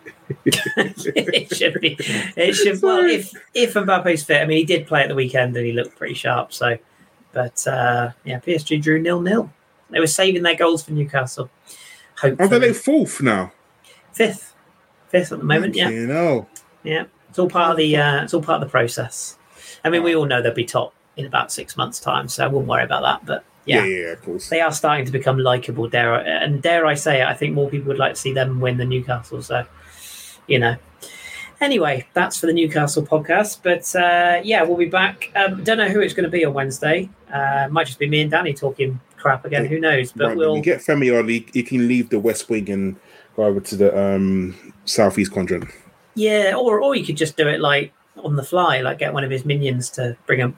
Like move the mic in front of his face and just, could do that, couldn't we? Oh, dear. Anyway, Danny, thank you for popping on and, holding the fort for that. What was it, an hour we just sat and chatted, wasn't it? I don't know. I'm dealing with 6 cats. I've lost the will to live and I've got my T-shirt on back to front. And Sean's back later tonight. She's going to be a moody cow. What a time to be alive. And it's my birthday next Tuesday. So that's a good job we've got an international break. We have to do the pod next Monday, not Tuesday. That's fine. Right, where are you going? Well, Tuesday's my birthday. I shall go out. Yeah, where are you going? Where are you going? Where are you going? You're not going outside again, are you? No, you've had your time outside for this year. Like, you need to remember. Invited me to his villa in Tenerife. Have you seen what Femi's just put in the chat? He's going to watch Lord of the Rings on Wednesday. What is this, Femi? 2002? Like, what do you mean you're going to watch Lord of the fucking Rings? You're the skinny ball bloke is the one with the ring. I don't want to ruin it. What the fuck is he doing, man? Good Lord above. Anyway. Well, whoever can be bothered to turn up on Wednesday will be here. And yes, we will pod again next Monday. No problem. Right, Danny, you go change your T-shirt. Carl, hopefully everything is settled down and you can have a bit of your evening back to yourself. But yes, we will be back on Wednesday. So look forward to that. And we will discuss the Lons game. And I think we've kind of previewed City already, but we'll have a little chat about Lons anyway. So look forward to that. Thank you very much to all the people in the chat as well. You lot are bloody legends. Always the same names every week. We love you all very, very much. And we definitely don't pay you to be here. So we appreciate that. Danny, thank you very much for your time and devotion and all that good stuff. It has been an absolute pleasure. I'm now going to go and cook dinner, and I think I'm going to have Marks and Sparks' finest fish cakes. They've got some goo in the middle and some potatoes. Carl, thanks for being here. If you can follow that, try it. I can't. I am going to have a shower, get a bottle of water, and go to bed as I have work at 0600 tomorrow morning. Ugh. Gross. I have work at 0900 and that's early enough for me. So all that remains to be said is, yes, thank you all for listening. And don't forget, people, it's October. So check your tits. All right? Thank you for watching. We'll see you after Lons. Good night. Say it, Carl. Oh, hashtag fuck Ellis. As soon as I scored that goal, I was fucking livid. Get down, dog. Splendid business. He nearly caught the bloody thing. What are you talking about? So I've just eaten a full quiche. Well, you don't often see them at it. So when you see them in the supermarket, they need to be swagged, microwaved immediately, and get the brown sauce on and bosh, Bob's your uncle. Never in doubt.